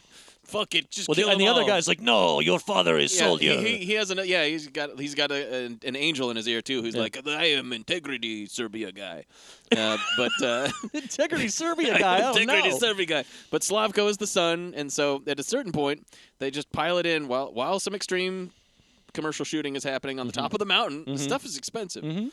They land a fucking helicopter out there, and then they all come out with guns. And he goes, I think Rufus Sewell is talking to him, and he goes, "Good morning," and then he goes, "Maybe not too good for you, Mr. Bond." And then they're like asking for the tape, and then things get really weird because Slavko wants to make two of these characters kiss each other. I want them to kiss. Princess kiss boyfriend. And when she says boyfriend, she's referring to another girl. Yeah. Because she thinks that, he's fucked up. And he goes, princess, I think he means Bridget Wilson. Bridget Wilson. And boyfriend, he means Kitty, perhaps? I don't know. But he goes, princess kiss boyfriend like in hot tub. Kissy, kissy, la, la, la, la. It's so weird. And he's going to force them. It's almost it's rapey essentially, but things don't get too far. And then he's holding a gun at them, like making them kiss. And then at one point, Rufus Sewell goes, "What are you doing, you sick freak?" Which is great. And then it's because this movie's so fucking weird and nobody behaves like a human being. At one point, they make a guy, possibly Devon Sawa, take his coat off, and he's freezing to death. He's at the top of the mountain. Yeah. And then they're like, "Give him back his jacket. He's freezing." And they're like, "No, not until Princess his boyfriend." And he goes, and then they start like tearing his shirt off or whatever too to like further antagonize him. He goes, "Oh, is that it? Well, why don't you here's my jacket. Why don't we all just do a freaking Hawaiian dance or something?" So it's so weird. Terrible. And then Integrity Serbian guy is like, "Why are you stop making them kiss, you fucking weirdo?" I tell my father, you put gun on me. No, your father is soldier. He would understand. Come on. They both kill each other. Yeah, something distracts them and they end up shooting each other. It's an awkward moment. And then it's just sort of chaotic, like the rest of the Slobodan Milosevic and his crew trying to kill these guys. They have a helicopter and they chase them up and down a mountain. And there's a gondola, and as you well know, I love gondola action, but I think they squander their chance at gondola action because they weren't allowed to actually do anything to this gondola, or gondola, whatever it is. And they're in a gondola. Devon is in a gondola. All of them are in a gondola. Devon is in a gondola. And then they're like going to shoot missiles at the gondola. The gondola? The gondola. And so they all extreme themselves out of the gondola. So some of them, most of them using snowboards to just jump. I've got the solution. We jump out. If we put snowboards on, it'll be fine. And that's the kind of thing it is. Yeah, they're fighting, a lot of fighting on snowboards. There is that part where Devon Sawa was like holding on to the cliff edge and something... He's like going to sacrifice himself to like save everybody, but they don't realize he has a parachute on, so he like falls and everyone thinks he makes Kitty agree to go on a date with him. It's kind of shitty. Yeah. He's like, "If I sacrificed my life for the crew, would you maybe like me then?" Yeah. And she's like, "Yes." He's like, then you maybe go on a date with me. And she thinks he's just going to die. And he's like, yes. And he's like, okay, cool. It's a date then. And then he like sacrifices his life, but he has a parachute on. And he parachutes away. But then he like, ends up like stuck in a tree, we see later. He gets stuck in a tree. But then we never see him come out. He's fine. Everybody else is stuck in these caves. And they burn off 15 minutes of the movie by them just being in a cave. And the helicopter continuously going back and refueling and coming back and shooting at them. Let's go back to Big 5. Get more bullets. Those are speed holes. It's so stupid. Yeah, I stopped, and then that's where I can't. I think we're making this movie sound more coherent than it is. Like these are all just things that happened. Yeah. Like now this is happening. At a certain point, a guy. I don't know who this guy is, but he's a good guy. All of this because they thought they were CIA. I guess so. Slobodan. And I guess they have the tape or whatever. You can't be too careful if you're Slobodan Milosevic. But at a certain point, the helicopter is like flying through a crevice, and this is when Kitty shoots the dildo at the helicopter, misses, and then some guy, I didn't even know who this guy was, but he's a good guy. He skis over the helicopter with a rope, and then like gets the rope tangled up in the helicopter's rotor. Helicopter blows up. Yeah. That's what starts the avalanche that Rufus Sewell uses to get the shot. And then Rufus Sewell, and there's fireworks between Rufus Sewell and Billy Madison's girlfriend. Oh, yeah. And they're skiing down, and they get the shot. This is like James Bond or Hitchcock type stuff, where they really do except really good. No, I mean as good as that. Yeah. Not conceptually, but they do the cut on like the whole conception of the shot is that he's gonna like throw over the camera while the avalanche is behind him.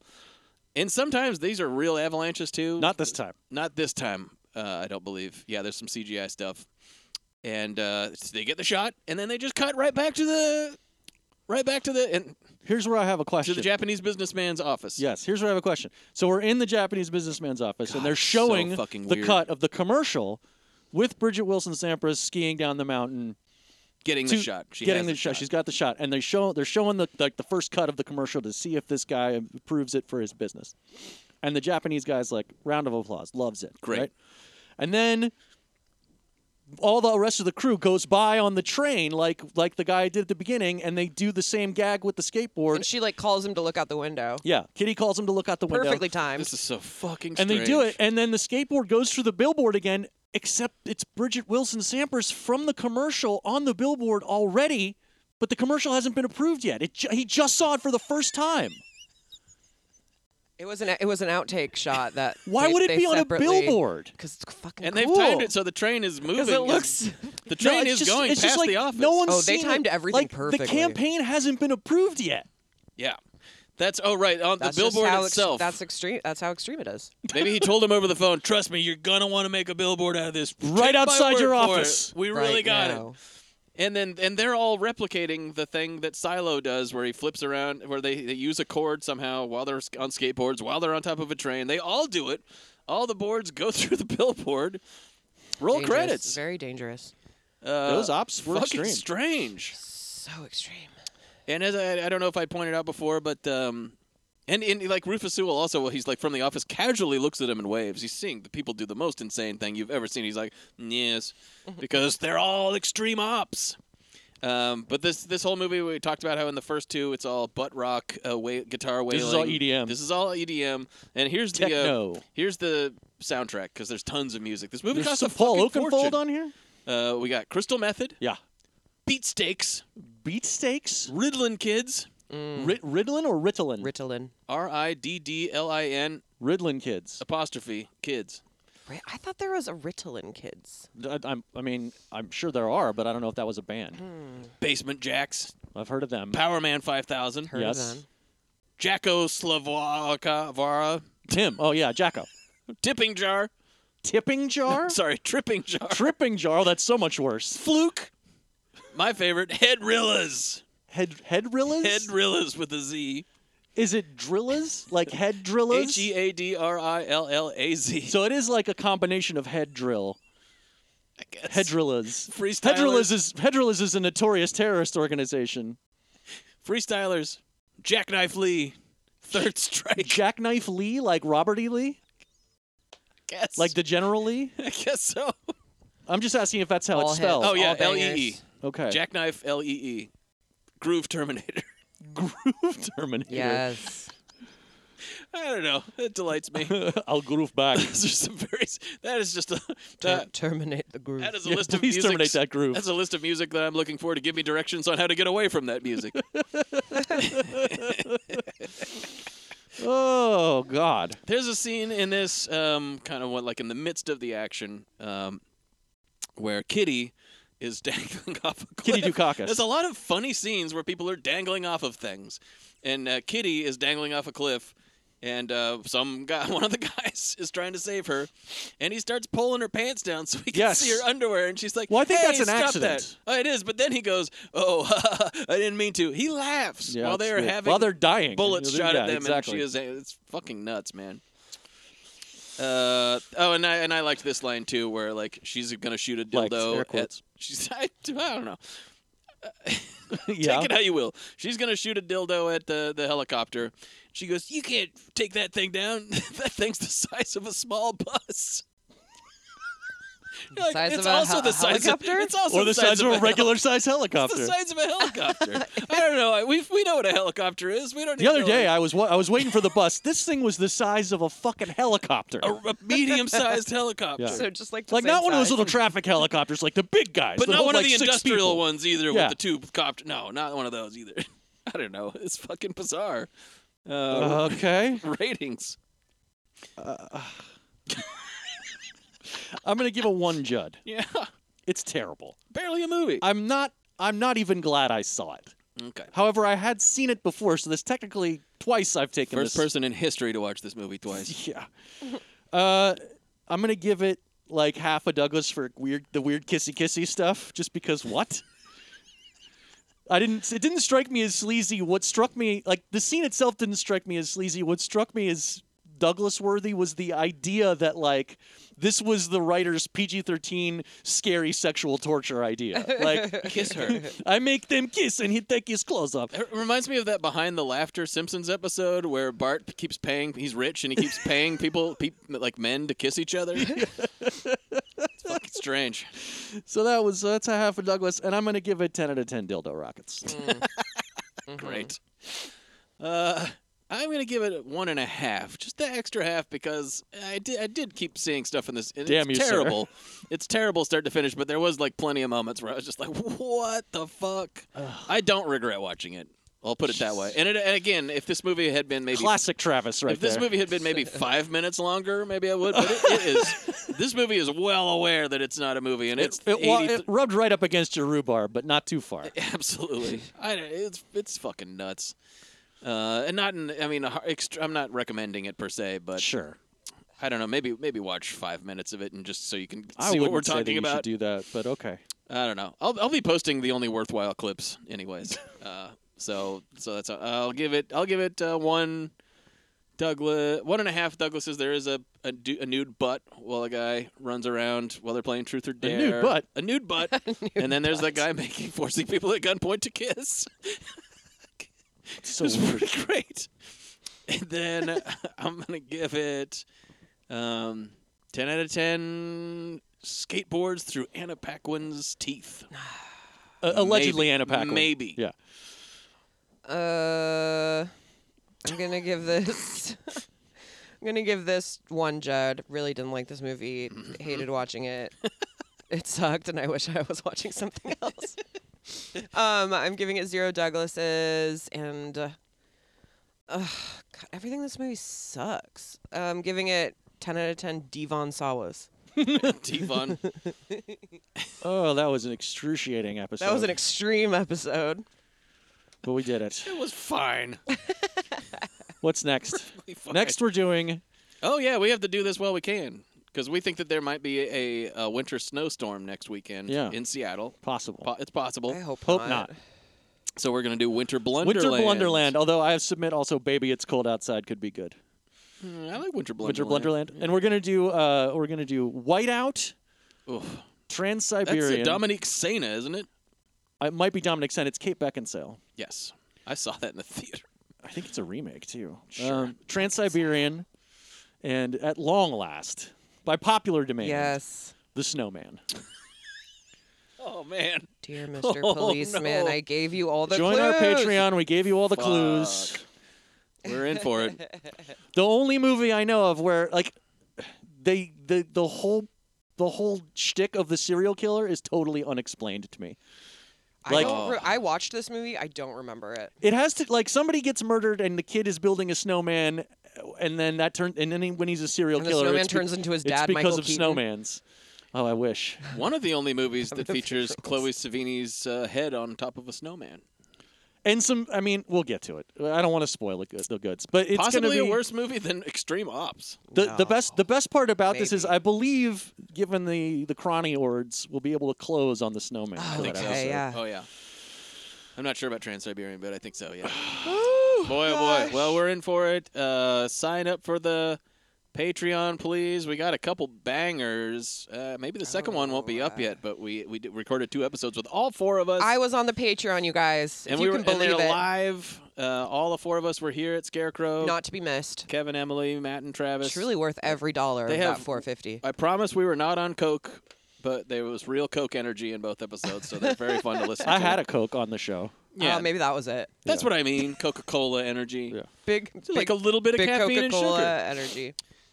So we might have some new merch coming out soon, so stay tuned for that. Stay tuned. Mm-hmm. We just need to get on. 2024 is our year. 2024 It's our year, you guys. 2024 is our year. We're gonna make it happen. We're gonna year. get to 200 Patreon subscribers. Oh, please. That'd be lovely. Wouldn't that be great? So if you know of someone who is a fan of the show and has not been a Patreon, slightly Kick 'em in the nudge teeth. them.